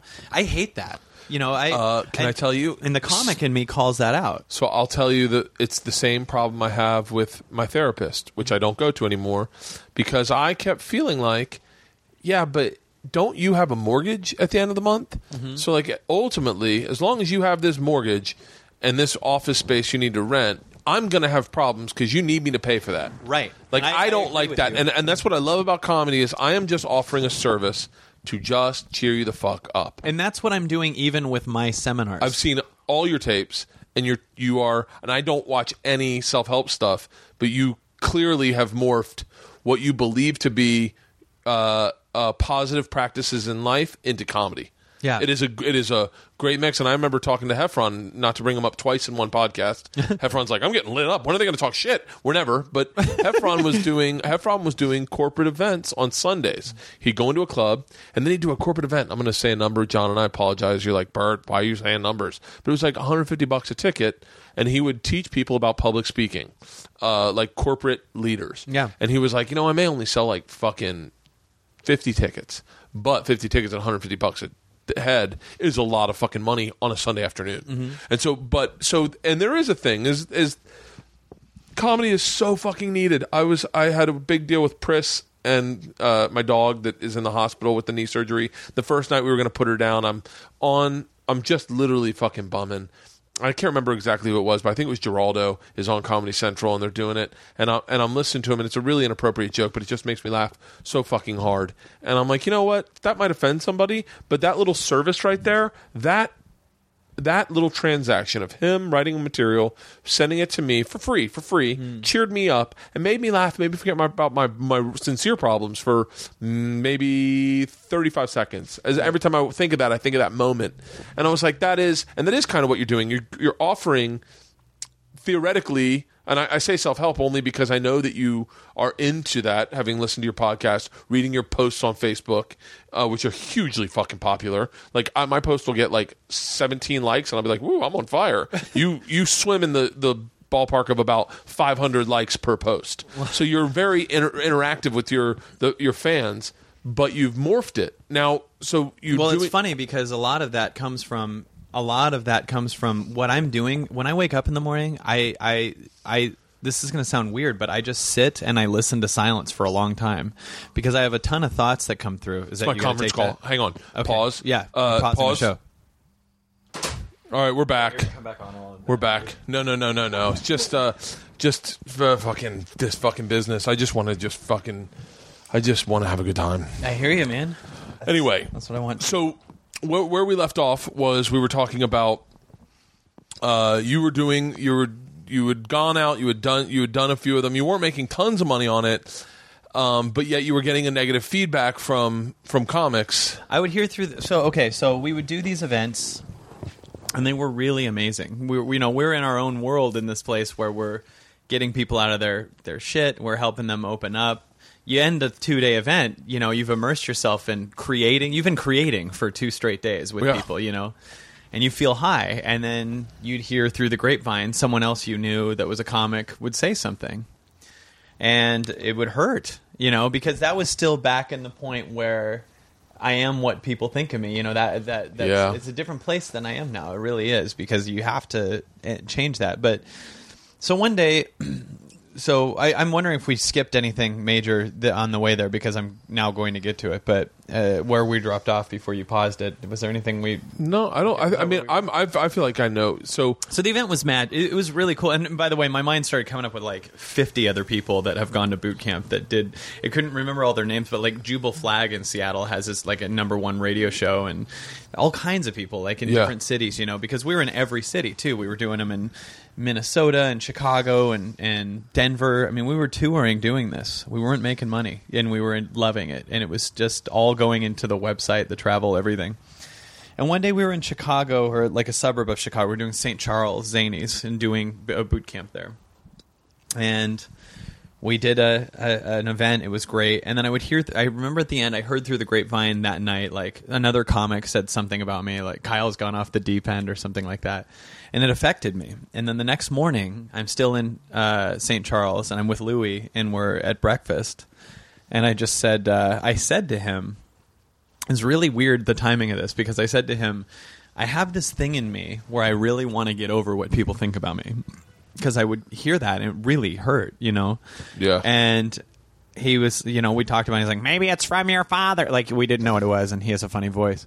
And I sat there, and I remember at one point even tearing up. Like, I just, and one thing, the way my brother phrased it that was so brilliant, he said, with boot camp, he said, you took a Lexus dealership and put it in the ghetto. Because we're taking all these possible things that you can do and all these great things, and we're bringing them to the most cynical, angry people on the planet. Yeah. Aspiring comics who are not only cynical, but they're very vocal about it. And they, life is not that easy. And it was right around the time when Twitter really kind of started taking off, and Facebook, and people had blogs, and also was a point where it's just about calling out shit. I mean, we watched comics that we knew that became really huge just get taken down by alternative comics left and right. Dane. Yeah, there was a lot of that. And so what I'm doing is something that people hadn't seen, and then I'm with Louie, and I say all that, and then I go, okay, it's time to fly home. So I go back to the hotel room, and I check my email, and there's an email that says, hey, you con man. It said, I read what Stanhope wrote about you. And I clicked the link, and I'm just like, what is this? Like, that was already enough that I remember just horrified to even look at the link. And I'm in the hotel room, and I read this thing, and I'm paralyzed. It's this blog about me where he has brilliantly spelled out, inaccurately, but brilliantly still, that I'm, you can't teach people comedy. I must be preying on their dreams. This must have some Scientology element to it. I must be sleeping with Louie, all these things. And I never was trying to teach comedy. I was helping people get closer to who they really were, to come up from this authentic place. But this blog literally paralyzed me, because Stanhope was a comic who I really gave a shit what he'd be one of those guys where I give a shit what he thinks. I respect him. But what was even worse is on the bottom you can see it getting reposted, and it was just flying, right? So I just see comics are reposting it left and right. And it was just this, it was also not too long after Rogan called out Mencia. So I think it had that same feeling, where it was like, that's how it felt for me, at least. I was inside that, But the thing with me was, what he was talking about, what Stanhope was talking about, was a debatable point coming from a position of someone who hadn't seen what we were doing. It was much more assumptions versus calling out someone for stealing material. You know what I mean? And it was his perspective, and I absolutely respect his perspective, but what we were doing was very pure and very awesome, and I was very proud of what we were doing. And so I had enough training in me to know, don't get addicted to anything. Don't go get drunk. Don't go hook up with someone. Just stay in the hotel. So I called the car that was down it's going to take me to the airport, and I said, go without me. And I sat in that hotel for 6 days. Shit. But I sat there not like in being a hermit. I sat there because I knew that I was going to learn something new. I knew that it was hell. But the highest I knew at that point was how to achieve my way out of it. So my mind at first was going through, we'll have another number one thing. I'll show them. I'll do this. And I'll kick their ass with this, and I'll have this thing, and I'll show them. And like my mind's focus at first was, how can I get Stanhope to say, like, you know, never mind. You know what I mean? So like, interesting that it's such a way out of most comics' minds is, well, let me just succeed. and then I'll show 'em. everyone, like, let me get a sitcom, and then no one can say anything about me. Right, which everyone will say way more if you know what I mean. But so I knew that I was going to learn a new thing. So I sat with the pain. It wasn't like I was hiding or running from it. It was that I wanted to just sit with it and just allow this. Mm-hmm. And the Tony Robbins part of my life made me become this achiever that would achieve out of it. But this time I was just like, just stay there. So I stayed in the hotel room for 6 days and just sat with it. Like I sat a lot on the bed with my eyes closed, just feeling this crazy pain, like just crazy emotions. Because it's one of the biggest fears in life is not only public speaking, but rejection by your peers. Totally. And not only that, but I had just said to Louis, I want to get over what people think of me. Oh, fuck. So And this now is right on the tip of your tongue. Well, it's like I just said I want to get over what people think of me, and now I have to face it completely. Like it's almost, it felt, I mean, I'm not trying to say the universe or anything here, but like, no, I believe in the universe. I believe how that works. I mean, I don't, but I mean, sometimes an arguable point is, did a magical thing happen or was it a coincidence? I don't ever care. I just know that there's a place that we connect to where we can create better when we're not worrying about what people think about us, and we can get into this zone of playing.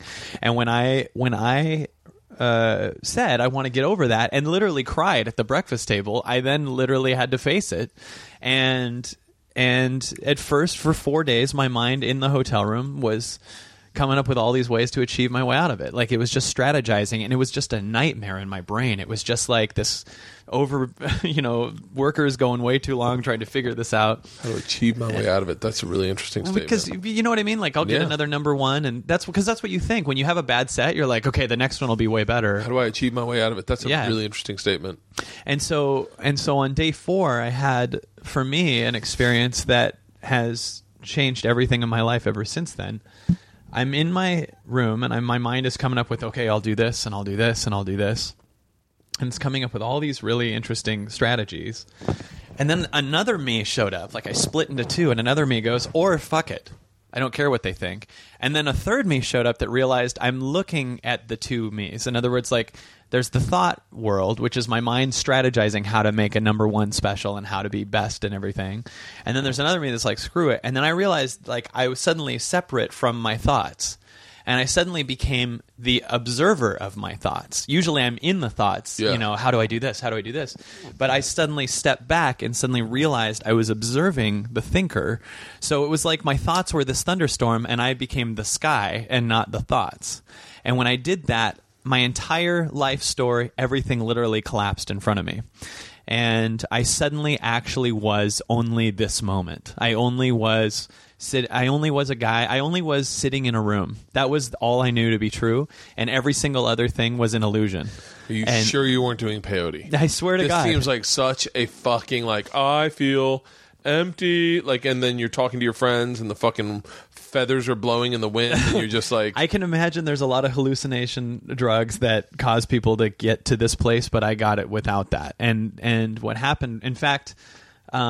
I smoked weed once recently, and it felt literally no different except for I just forgot a bunch of shit. In other words, the opening space that weed gives people, like I am in that all the time now. In other words, of course it lingers into the old world every once in a while, but what literally happened for me was most people think that their thoughts are this thunderstorm that they're in, and I switched from being the thunderstorm to the sky.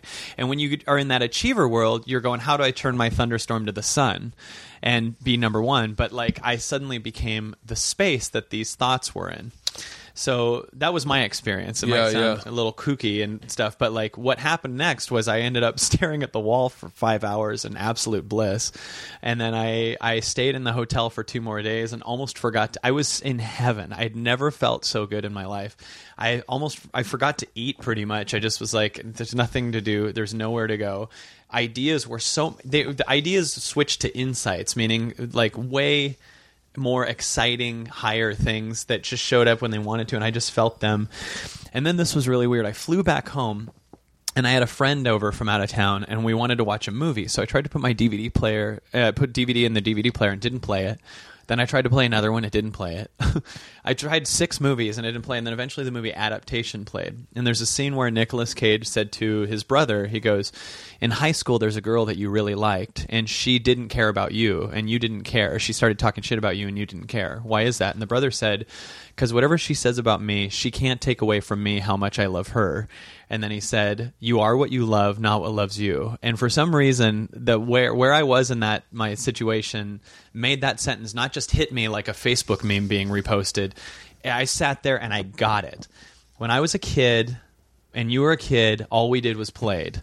We just played. We just pretended we were a comedian or a singer or whatever. We didn't care how many views we got or how many books we sold or how much money we made. Yeah. We just did this. And then I really believe society, as time goes on, turns us into a consumer. You know, the news scares the crap out of you and then sells you Prozac. It's like a beautiful plan to get us to suddenly think that we're incomplete. The only way I believe that you can get people to buy stuff that they don't need is to get them to feel incomplete and say, this will make you something, like Guess jeans or a beer or whatever. You know what I mean? And so I realized if you go back to you are what you love, that's your childhood state, not what loves you. If you're nervous, you're being what will they think of me, because you're under the illusion that that'll complete you. So anytime I'm trying to strategize my set or make something really good before an audition, or, you know, I'm trying to get a job because I think that thing will complete me, and that trying to get it is actually what's going to hinder me from getting the job more than if I just was that child going back into the room the way Jim Carrey probably walked into his Ace Ventura audition. You know, and so for me, then that weekend I headlined the Miami Improv, but that was 4 days away from when I saw this movie, and had this total confirmation of my shift. And I didn't have this show coming up as a thing that I wanted to do well. I just was truly in the moment with each thing I was doing. So I'd go to a restaurant and truly care about the waiter that I was talking to, and then I'd go to another thing, and that was actually more important than the gig coming up, because that's what I was doing. You were like those really stoned homeless kids. Kinda. Who just are like, hey man, your dog is beautiful. Yeah, but like, without the... Yeah, but boy, it's well. What's weird is that you start finding that every single thing's an opportunity, because, like, let's say tonight that I had a set in front of Obama and it was this big thing, and I'm in my head about, then I wouldn't be able to do good here. But this is an opportunity in this moment, right? And this is what we're doing. I'm a firm believer in living in the moment. Yeah, I'm a firm believer in slowing down, saying hi to people, smiling at people, and say good morning and stuff like that. I'm a firm believer in trying to fill up your space with positivity and dump that on other people. You'd be shocked. Yeah. This morning especially, I drove up Rhode Island to school on a bike, and then I rode back by myself.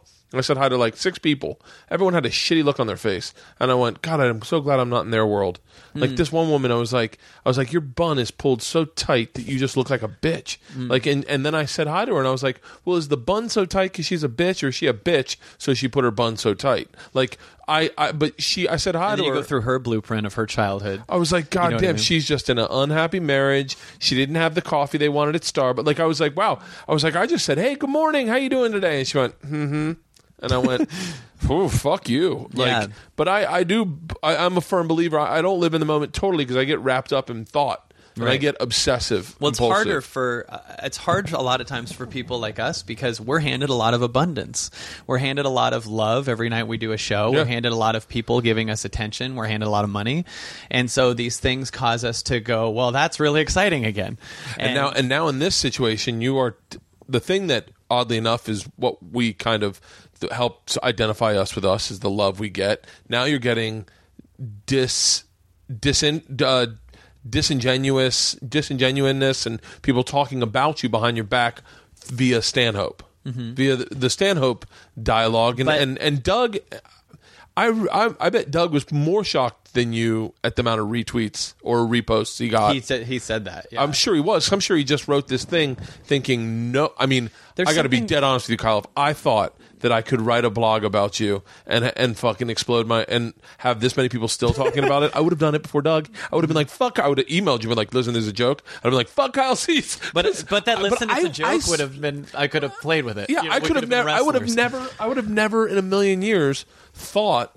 Like when I saw the comedy boot camp trailer, I thought two things. I went, Jesus Christ, this looks like it was edited. It was edited very well, and I was like, and this is extreme. It was, and I knew it was your brother because I know your brother does a lot of your stuff. I was like, and in my head, I was like, I should get his brother to cut something for me. But and then the other thing I thought was, this is extremely bold and gregarious. It is out there. It is extremely it is like you were selling a Mercedes. The Lexus dealership is not far off. It was like in a place. You know why we were like that is because in that room it was that good. It was so amazing because when people people are. I believe very much that everyone is capable of a hell of a lot more shit than they think they're. Even the people that can envision the greatest shit in the world that they could do, they're capable of way more than that. Because what they're envisioning is still from the limited space that they perceive themselves as in that point. Yeah. And so when I look at a lot of people, I almost get frustrated when they sit here and say why they can't. They want to do this, but they can't do this because they have this thing. And I'm sitting here going, dude, you know how unbelievably powerful you are. Yeah. And it's not some corny thing. It's like, it's weird. And the reason we a lot of times don't do that is we have such an abundance of just Facebook ability that we can go on there. And if you put an animal in a cage, it's going to want to get out of the cage. But if you keep throwing candy in that cage, it'll never want to get out. And we have that with just shit that doesn't matter. CNN trials and what Justin Bieber did, and he got kicked off a private jet for smoking weed. I just fucking Googled that this morning. Yeah, I'm obsessed with Justin Bieber. But with this unlimitability, we have this addiction to getting mentally involved in all these things that we don't have to, that have nothing to do with us. And literally, as you start to clear that out, you suddenly have insights, ideas of things that are either worth a lot of money or could help a lot of people or really would be you at your highest level. And I just kind of am holding that space for people by living that with myself as much as I can. Was it this? I don't. This just came to me in you saying that. Was it somewhat frustrating to think that, and you had to be aware of this, that Doug wrote a half-buzzed blog, carefree, probably didn't spell check it, yeah, and literally affected my life and affected your life in huge ways, and he probably didn't realize it had gotten that much traction until like a week later or like a couple days later. Is it? I think that, it's funny because when you see just the words and you don't see him saying it, because I saw him do an interview about it like a few days later, and I think I saw him do an interview and he was like, I was just fucking around. Like in typical Doug fashion, he's kind of like a mischievant. Yeah, there was a way that he was just standing and kind of wobbly, and just like, it didn't feel the same. But when it's typed in all black, like in that black framed picture, and you're just reading this alone in a hotel room, and it's a comic that is like, if I would say, like, if Carlin was Led Zeppelin, Stanhope is Slayer, like, like, where he's just got this like. Wait, is Slayer the Christian band? I don't know. Aren't they the? No, I didn't. Okay, I don't. No, I don't mean a Christian band. Slayer. Who am I thinking Isn't of? Slayer a bunch of like? Dark, wait, did you just use a reference of a band you don't even know? I don't know. They're like Huey Lewis in the News, right? I thought Slayer's a bad like a fucking like trench coat. I was about to say it would be even funnier if you were like, he's like Gigi Allen, but you probably don't know who that is either. Yeah. So, but it is interesting because I listened to Stanhope, and I don't even know if he'd ever remember this, but I listened to Stanhope one time at the Hollywood Improv tear apart, not necessarily me, but me. Like I was in the back of the room. I just booked some gig called the X Show, and Stanhope had tested for it, and he had not gotten it. I had gotten it, and I was a young comic who had not. I didn't even have 7 minutes to put together. Really, I could do 7 minutes when you did the extra. Yeah. And I booked it because I was hot. I'd gotten like 2 development deals back to back. I had CBS, then I got or Fox, then CBS, then Will Smith, and now I got this show. And I'm not even doing sets of the Hollywood Improv. And I walked in, and it was in the side room, or I think it was in the side room, the old side room of the Hollywood Improv. And Doug had a glass of wine on stage, and he was rambling beautifully. I mean, like really extreme stream of consciousness, no material, but just hilariously going from subject to subject, right. Talking. And I was so impressed. And then I realized he's talking about me, and I was in the back, and he said. And he made a comment. I can't remember exactly, but he was like, I think I was with Gary Valentine, and Gary Valentine's losing his fucking mind because he knows what he's talking about. And he's like, I'm not talking about you per se, Kreischer, but I'm talking about you don't know what it's like to do this, and then have no love for you when you go to this or whatever it is. I forget exactly the exact words, but he was talking about doing the road, being on the road. Not that he hates the road, but the road is always tough, and when you get a one shot at something, and then it just fucking falls apart, and they give it to some kid who can't do 7 minutes or whatever he said. But it was very accurate. It was very funny. But it was like, holy shit. Well, funny makes it so... It makes it so much more frustrating because I'm laughing at it, knowing I'm laughing at me. Dude, I laughed at a couple parts of it, too. And sometimes I get hesitant to talk about it because I don't want to give it so much energy. You know what I mean? But you know what? It deserves the energy it got. What I mean is like everyone especially reading it and it going number 1 again. No. Oh, no. I think... Go to evolvingoutloud.com. I've talked to Doug about... briefly about when he comes in trying to schedule a podcast with him, and I think Doug is, and he said he'd come on my podcast too. He's one of the nicest fucking guys in the world, and I know people don't want to hear that. They want to hear that he's this fucking rabble rouser who just drinks and parties. If he comes on yours, I'd love to come on it with him. Yeah, totally. He's one of those guys that when I was on the road, finally, all the TV shows go away, all the money's gone. Now I'm on the road with one kid, and I'm doing a gig for $700 headlining. And I did not have the friends I had at the time were not the kind of people that were somewhat honest about things. That you couldn't just say to them, "This really fucking sucks. Fucking who cares? What the fuck? Don't take it. Stay home." Yeah. And I just was like, I have to take it. I want to be better at this. And I literally drunk in a hotel room. I just fucking took a stab in the dark and sent Stanhope an email. I was like, "Hey Doug, it's Bert. I don't even know if you know who I am or if you remember me, but I did the X Show and I'm now doing the road." I was very candid. I was like, I'm now doing the road and I am fucking miserable, and I don't. Does it get better? I told him how much money I was making and that I was drinking. I was very honest, and he just wrote back, It's called the quickening, sugar. Enjoy it. and then he's like, hold on to it. It'll be fine. It gets better. These are the low moments. You get high moments or whatever he said. And then like 2 weeks later, he emailed me. He's like, how's everything doing?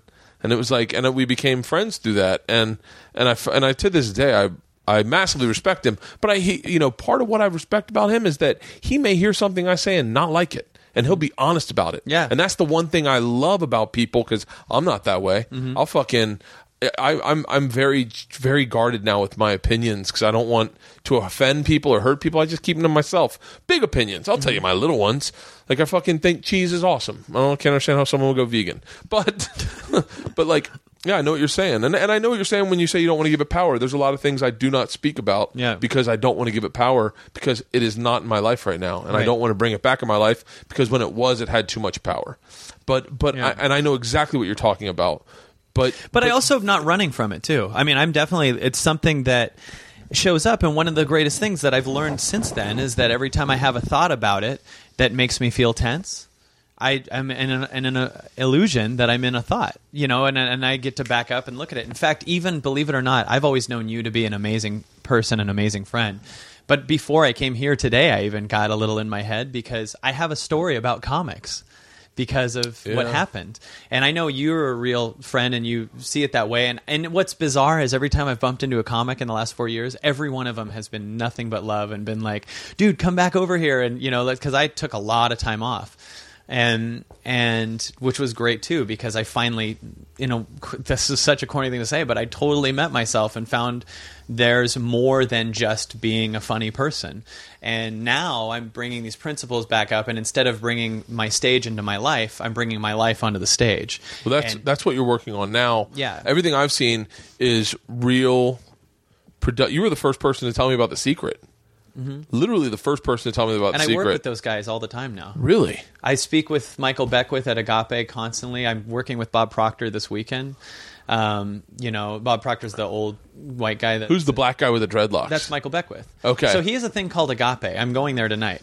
It's a spiritual center that's religious in a way. It's very just like... Can I tell you I'm afraid to go to those things? Because I'm afraid that something will happen and then I'll be wearing the red bracelet on my hand and everyone will be like, what happened to Bert? You know? Yeah. It's like the reason I don't fuck around with Scientology is because I'm afraid it'll make sense. I had 2 Scientologists at my house for dinner one night and I jokingly, drunkenly said, so you guys believe in aliens? And they're like, well, yeah, kind of. Yeah, I don't have any of that. And I go, but I said, and they're like, and I go, how can you do that? And they're like, well, can I ask you a very candid question? I was like, yeah. And they're like, what are you?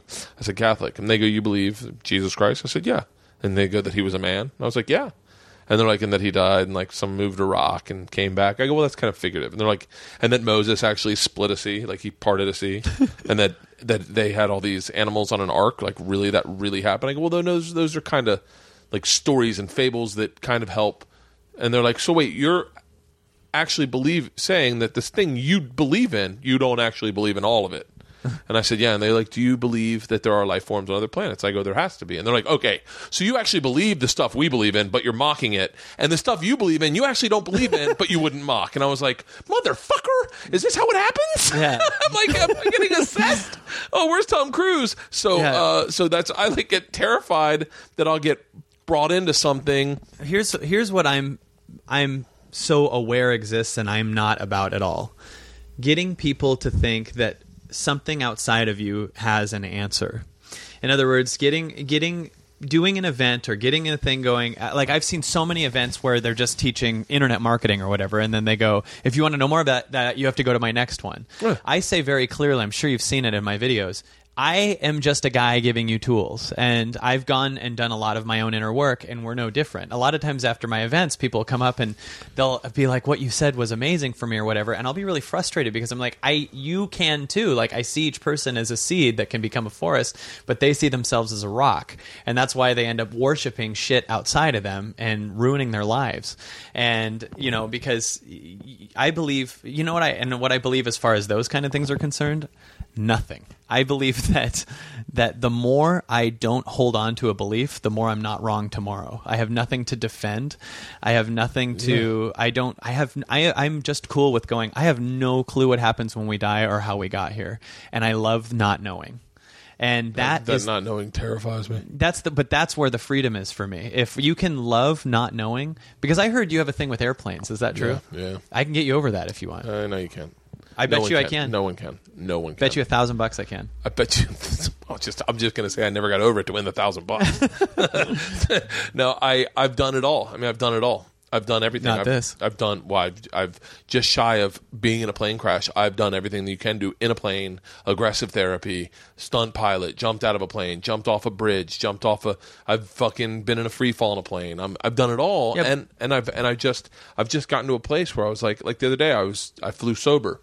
I was fucking white-knuckled death because I am afraid of death. That is where my fear is. My fear lies in the unknown. What happens when I die? How come I'm not at the party anymore? Like what are my kids going to do? How come I'm not going to be there to share these things with them? I just feel like I'll never get over that, and that is my fear is death. Not necessarily flying per se. I understand that there are more dangerous things that I do on a day-to-day basis. Right. Chewing food and walking up steps, I'm sure, is more dangerous than flying. But it's just the death, man. It's just like I need to know. That's why I wish I had like a near-death experience, just so I knew there was something after. But it's not even that then. It's like the control wants to know, because you're saying you want to have it. You want to know. And it's funny. It's like, what happens when you know? No matter what it is, it's still going to miss the fucking party. It's that illusion of when something happens, That's why I I'll drink. be happy. I'm getting anxiety just talking about that. Yeah. Isn't that crazy? Like, but now I can here's feel the my thing. chest getting like balloonish. Can you be okay with that? No. That's why I drink. But what if you just now decided to allow the anxiety for a minute? I've done it. I've allowed it. But you got to understand that I am the anomaly to what all these things work for everyone else because they haven't done a lot of shit. However, I have done but a lot. Skydiving and all that shit isn't what I'm talking about. But my fear is of death. And so I've put my situation in death-defying.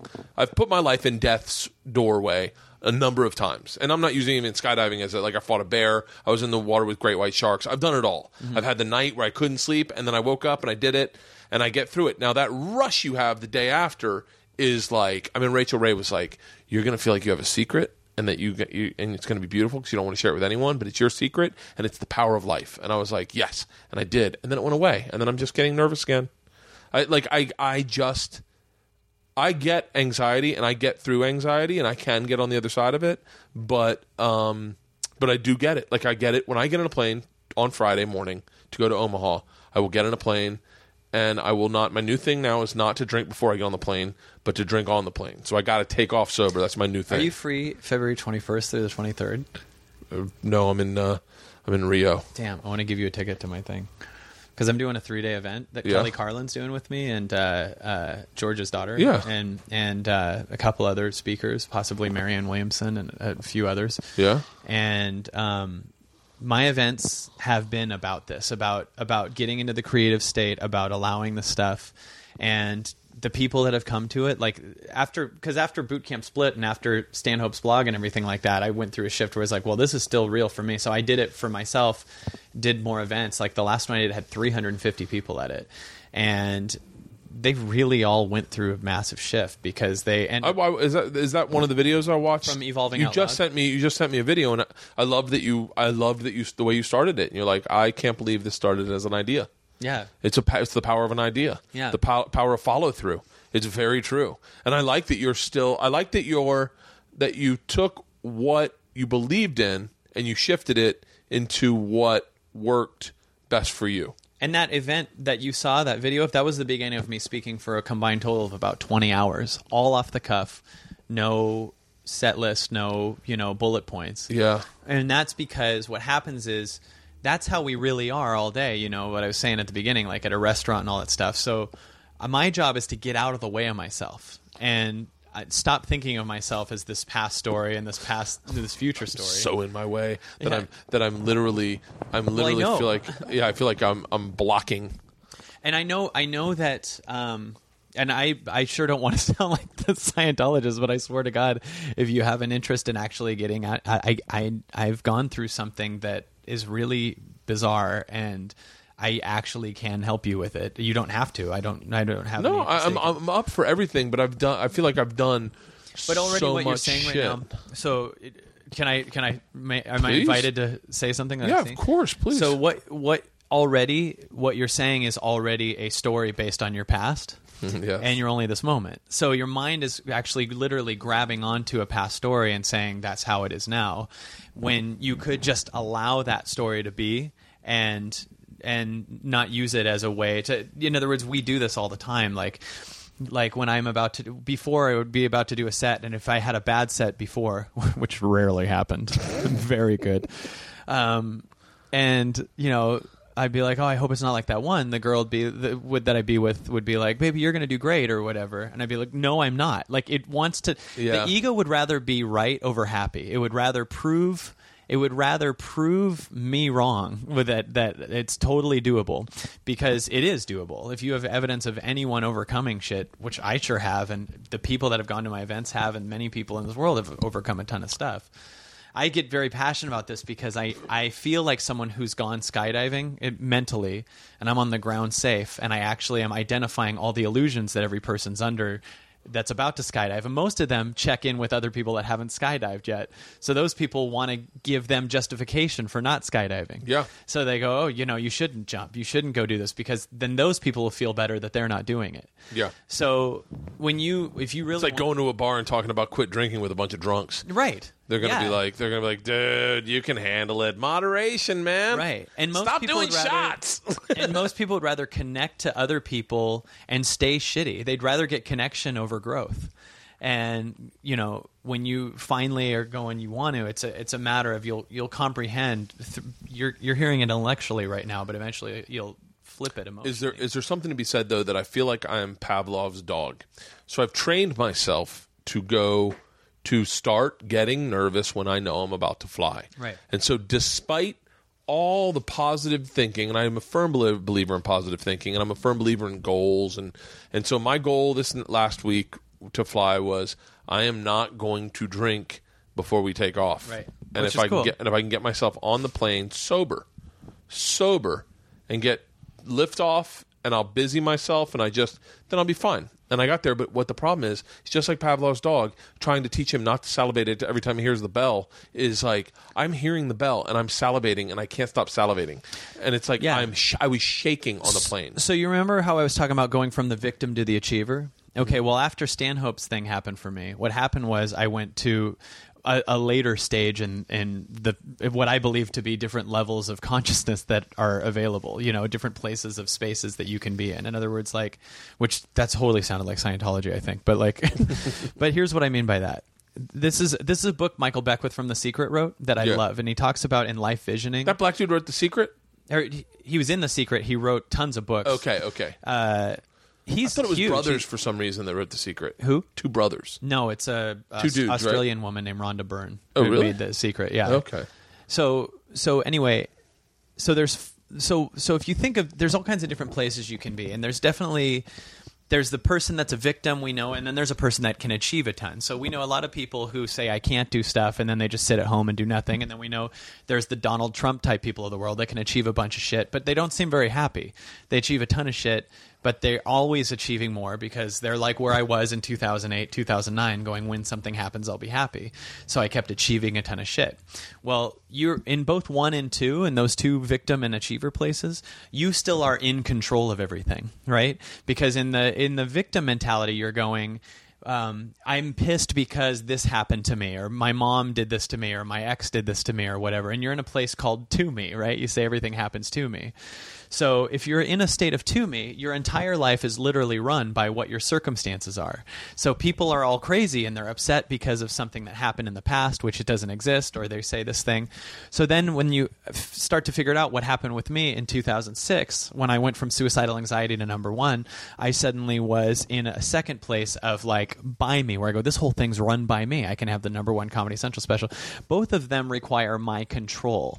I still had to control everything, but when Stanhope wrote that blog, my control of my circumstances were too overwhelming, and I had to let go of control.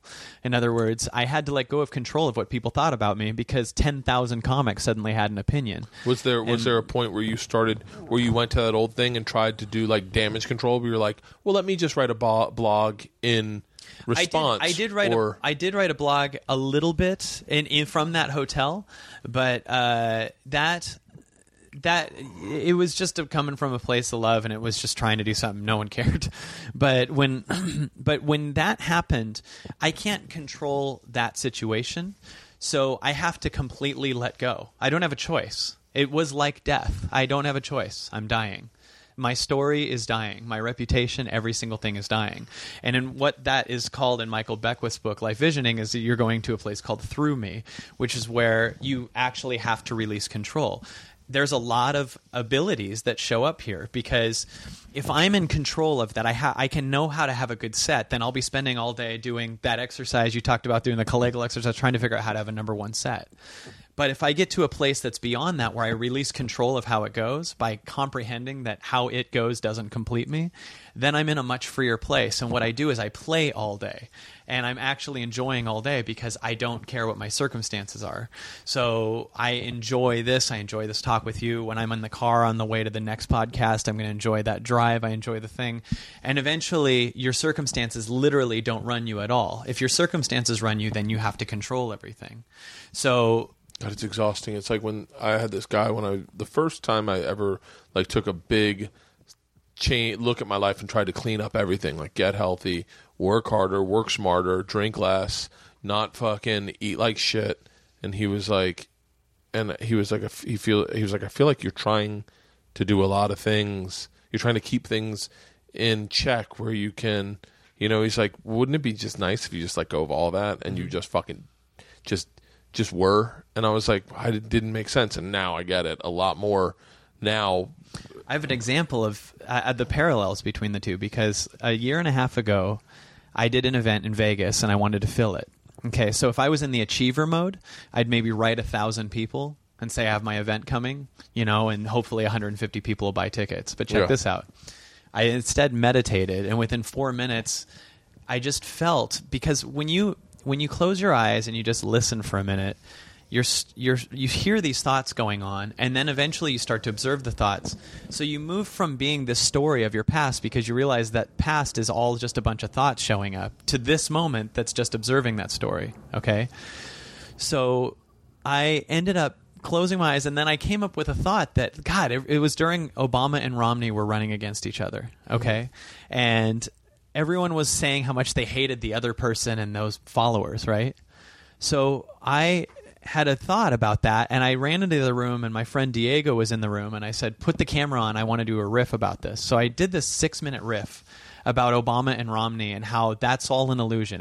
That video is called Dude, It's Right in Front of You. And so if you look online, you can type in Dude, It's Right in Front of You. I go on this rant about how we only care about the economy because we don't get that we're unlimited beings with the ability to make any website, use any YouTube. You have Facebook, you can write any human being with Facebook. Yeah. We have the ability to do anything we want right now. But if you Fuck think... pen pals. This is 2014. Yeah. You can put your word out to everyone in Croatia. Right. Well, and I went on this riff that came through me. The reason you might notice that I can suddenly talk fluently, it comes right through because I'm not blocking what's coming through. I'm not trying to say the right thing or get someone to like me. It's just, so I made this video from total authenticity, and while he was editing it, he just cut it from like 7 minutes to 6 or whatever, and I said at the end, mention my event. I said, mention that I'm having my event. So he said, Kyle's having a 3-day event, and then I said, say that you can name your own price. Because everyone's problem is, these things are too much. And you can name your own price. You can come in for $5. I don't give a shit. Same with my event, February 21st through 23rd. I'm going to say on this podcast, and I've not said this to anyone, you tell me what you want to come for, because it's awesome. And go to evolvingoutloud.com if you want to go to it. But when I said, see, that just came through right now as an idea, right? Yeah. So now I just sold more tickets probably, but that's just because I'm in that flow. But it'll change their life. Do you get what I'm saying? Yeah, but yes, but I'm also like, I feel like I'm in that flow sometimes, but then I say things and everyone's like, whoa. Yeah. We can't fucking do that. You have bosses to answer to. Like I was going to say, because someone asked about signed things to put in my book, and I was like, oh yeah, guys, I'm saying it right now. This is my example of me doing that. I am signing a placard to go into every single book that is a pre-order, because I want you to have an autographed something of me, be it a Topps trading card, which we've just finalized the deal with Topps. We're doing trading cards, or be it a copy of something from the book thing. I got it now. I can hear Yaniv going, whoa, Bert. Yeah. We don't have the fucking infrastructure to do that. Well, but that's for that and those guys. But you doing it with your own YouTube stuff or whatever. I mean, that's kind of how Louis C.K. is working. Oh yeah. And so, so I then said you can name your own price on that video, and then I implore everyone, by the way, if you're in the LA area, to go. This podcast is very large in Southern California. Awesome. So go see what Kyle's talking about. I'll tell you what. Go see it. Hit me up on Twitter. Hit Kyle up on Twitter. Give us your assessment. I have a feeling that it is literally impossible to go to one of your events and A, not laugh, and B, not have a good time. You're going to entertain, but not get, like, just talking to you here, I've got like 3 or 4 things where I'm like, motherfucker, I got to change that about me. Like, like you are kind of right, is that I am living in the past when it comes to flying. I am totally living in the past. I'm talking about my past fears. When I think about flying on Friday, I'm thinking about the time I flew over Nova Scotia, and I think about that. I don't think about. But you're not scared of flying. Your story is scared of not flying. Your story's scared of flying. Yeah. You're a collection of thoughts. I fly 200,000 miles a year on American Airlines every year, and I fly a lot. I fly a lot more than the average person.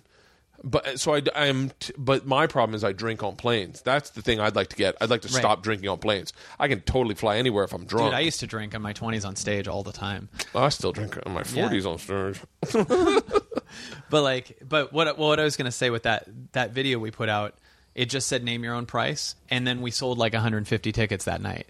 Yeah. And it was because of an effortless thing that I couldn't see, because it was just an insight idea that showed up within 3 minutes, versus if I, in an achiever state, tried to make it all happen. What if I did that with my book? Name your own price. You pay your own price above, of course, $27. And Well, it's like, yeah, you could do that. The cynical comic in me is just, I'm literally all these great marketing ideas. I'm like, I'm beholden to too many fucking people. Yeah. Like, I have too many bosses that are like, whoa, we agreed. I have a contract that says, I'm not shitting on you, Yaniv. You know I love you.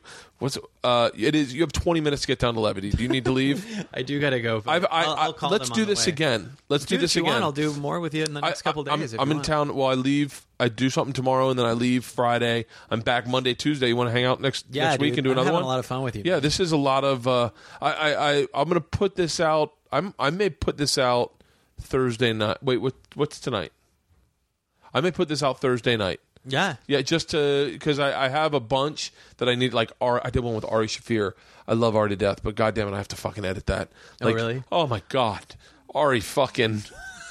Ari just is such an open book. Part of me wishes and I know people are like, oh, don't edit it at all. But I talked to Ari, and there are parts that Ari was not comfortable with, and I wasn't comfortable with, but we enjoyed clearly as a team so much in the moment. But once you make a podcast, you put this out there forever, and people can interpret it anyway. And now, even saying that, I'm going to probably leave in some big chunks. Yeah, because now they know. Yeah, now they know, and now I'm like, well, I got to leave that in. They're gonna be like, this podcast sucked, but it was really fucking fun.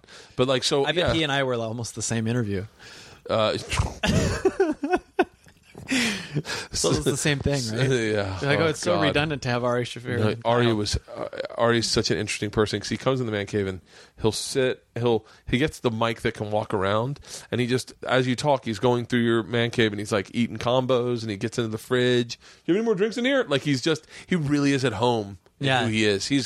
That's cool. He's really found, and I say found, but I don't remember him before it. But man, his voice, podcasting does one of two things to you. It either makes you more interesting to listen to on stage, or well, I guess that's it. Really, hopefully that's what it does. As we do this all the time. You know what's cool about podcasting is we've always been hesitant to write because we like instant rewards. And writing without getting that instant laugh feedback, especially like you and the type of comedy you and I do, we like that quick thing. I can just riff and do a joke. Like, it's very hard to have the discipline to like write a book where you don't get that instant "you're so awesome" every other sentence thing. And so with a podcast, we can be developing our voice, coming up with content. As it's not even coming up with content, we're just talking, but that's where the greatest content comes from, is no trying. It's just in real moments, and hearing what our voice is and not having, it's just a great, podcasts are a great way to get you to write. They really are. They really are. And I don't write, and it doesn't help me write as much, but it has changed my dialogue on stage. Yeah. I'm a lot more of a storyteller now, only because podcasting has given me the forum to explore storytelling a little differently. I don't know. Let's do this again next week.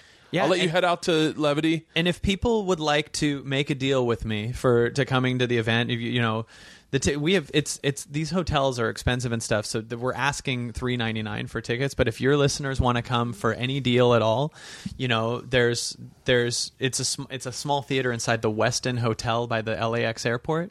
But it's a 3-day event that I promise you is awesome, and you'll get something out of it, because what it is it's an immersion of getting away from all of our habitual smartphones and Facebooks, and surrounding yourself with ideas and people that there was a study that if you take your 10 best friends and average it out, that's your health, your income, your weight, everything. So, if you're obviously around 10 obese people, you're going to start eating cheese fries. If you're around 10 health nuts, you're going to get healthy. And if you're around 10 millionaires... I'm friends with Rogan. He just leveled that out for everyone. Like, there's no way I can have Tom Segura and Joey Diaz and Ari Shafir. Rogan's gotten massive conscious, and I love his podcast. He's amazing. I haven't done his podcast before. He's amazing. Yeah. But what I was going to say is the people can write me at my email, which is Kyle. This is actually me, Kyle Cease, KYLECEASE, and then the word contact, CONTACT. I thought you were going to say con man. Kyle Z's con man. Yeah, that'd be so funny. I thought you were going to say that for a second. I was like, man, that email must have really hit you. Yeah. Well, what do you think Kyle's cult is about? Kyle's cult. I loved the name and I listened to it. And what's beautiful about that podcast is sometimes they are not fully fleshed out thoughts. They're your theories, working out a theory on positivity, and they are fucking comical in essence. Like that one I listened to with you and Diego. It was you and Diego, and you guys were talking about the future, because the future begets the present, and you were talking about, I was just so fucking... It was so fun. I was really, I was like laughing, but I was like, that kind of works. And then I think I did it with Tom Segura. We did it to each other, but we just fucking, it all went to food. And we were like, well, that meal was great. And he was like, I know, man, I could eat that again. So hit him up at Kyle, Kyle CEASE, contact, CONTACT, at Gmail. And they can follow me on Twitter and Facebook and all that stuff. Follow him on Facebook, man. There's a lot to be get from Kyle on Facebook. Your fans are rabid. Your posts are daily. They're always a big thought, and it gives you something to chew on for the day. You really are. You really have owned that space. A lot better than the majority of us. They're saying you can't see the label from inside the bottle, and it feels so good to, especially from a fellow comic, hearing cool stuff about what I'm doing, because all I thought about was drinking when you said that. I was like, I'm always inside the bottle. Oh wait, other things. So yeah, and then send him an email and tell him, say the machine sent me. Can I get a deal on the thing? Yeah, and work something out. Go down and check it out, and we'll talk again next week. I know you got to run. I've got to do voiceover. I just want to. Do you hear me? I'm bitching about the present when I'm going, I wish I could go back to being a young comic. Shit all day. And by the way, I remember one time being in a car with two comics, and I heard one comic saying to the other one, God, you got on Conan? And the other guy goes, yeah, but you got to do Montreal. And I just was like, if those two credits switched, you guys would still be bitching. Yeah. And everyone just... Ego just wants whatever it can't have, and it's always saying that it's in lack, and that's an illusion. It's not real, man. And it's also, when you're saying, I got this thing, I find it's fun to say no to a lot of things too now. I haven't said no to a fucking thing in forever. Yeah, it's nice because... Luckily, I'm working in travel, and anything they bring me, I say yes to. But I even, to other things, to other gigs, and I'm not, travel aside, I've always said yes. And I think that gets me. Well, one thing that's huge for me is I realize when you say no to something, or you just let go of something that you're tired of holding on to, this is something my buddy Diego said that really changed my life, but you can always measure what you lose when you let go of it. So you're about to break up with someone, you can see you'll lose that person. You can never measure what you'll gain. So if you which is 7 billion people just suddenly became available. Yeah. Yeah. If you're bisexual and willing to date everyone. But you're in a job you don't like and you're scared to leave because you need to pay the bills, but you don't realize how much money you might be losing by staying in a job you don't like and giving yourself 40 hours a week of not your innovation, of you being in a place. And when you let go, you suddenly force yourself to look for bigger opportunities, and you can't see it because your perception of yourself is in such a low status, because you wouldn't have that job if you knew you were better than it. So I can talk forever about this, but that's what this event is about, and people will feel permission to leap from situations, get more creative with their stuff, and it changes the course of your life. It really does. Go. Everyone go. Kyle Cease, contact at gmail.com. Hit him up. Get the details. Follow him on Twitter. Follow him on Facebook. We're doing this again next week. I will post this Thursday, so you will have heard that I'm in Omaha this weekend already. Awesome. I hope you guys come out. Eric, okay. Yep. All right, my voiceover's here. I love you guys. Thank you, Kyle, for doing this. Thanks, Thank you, man. I appreciate it.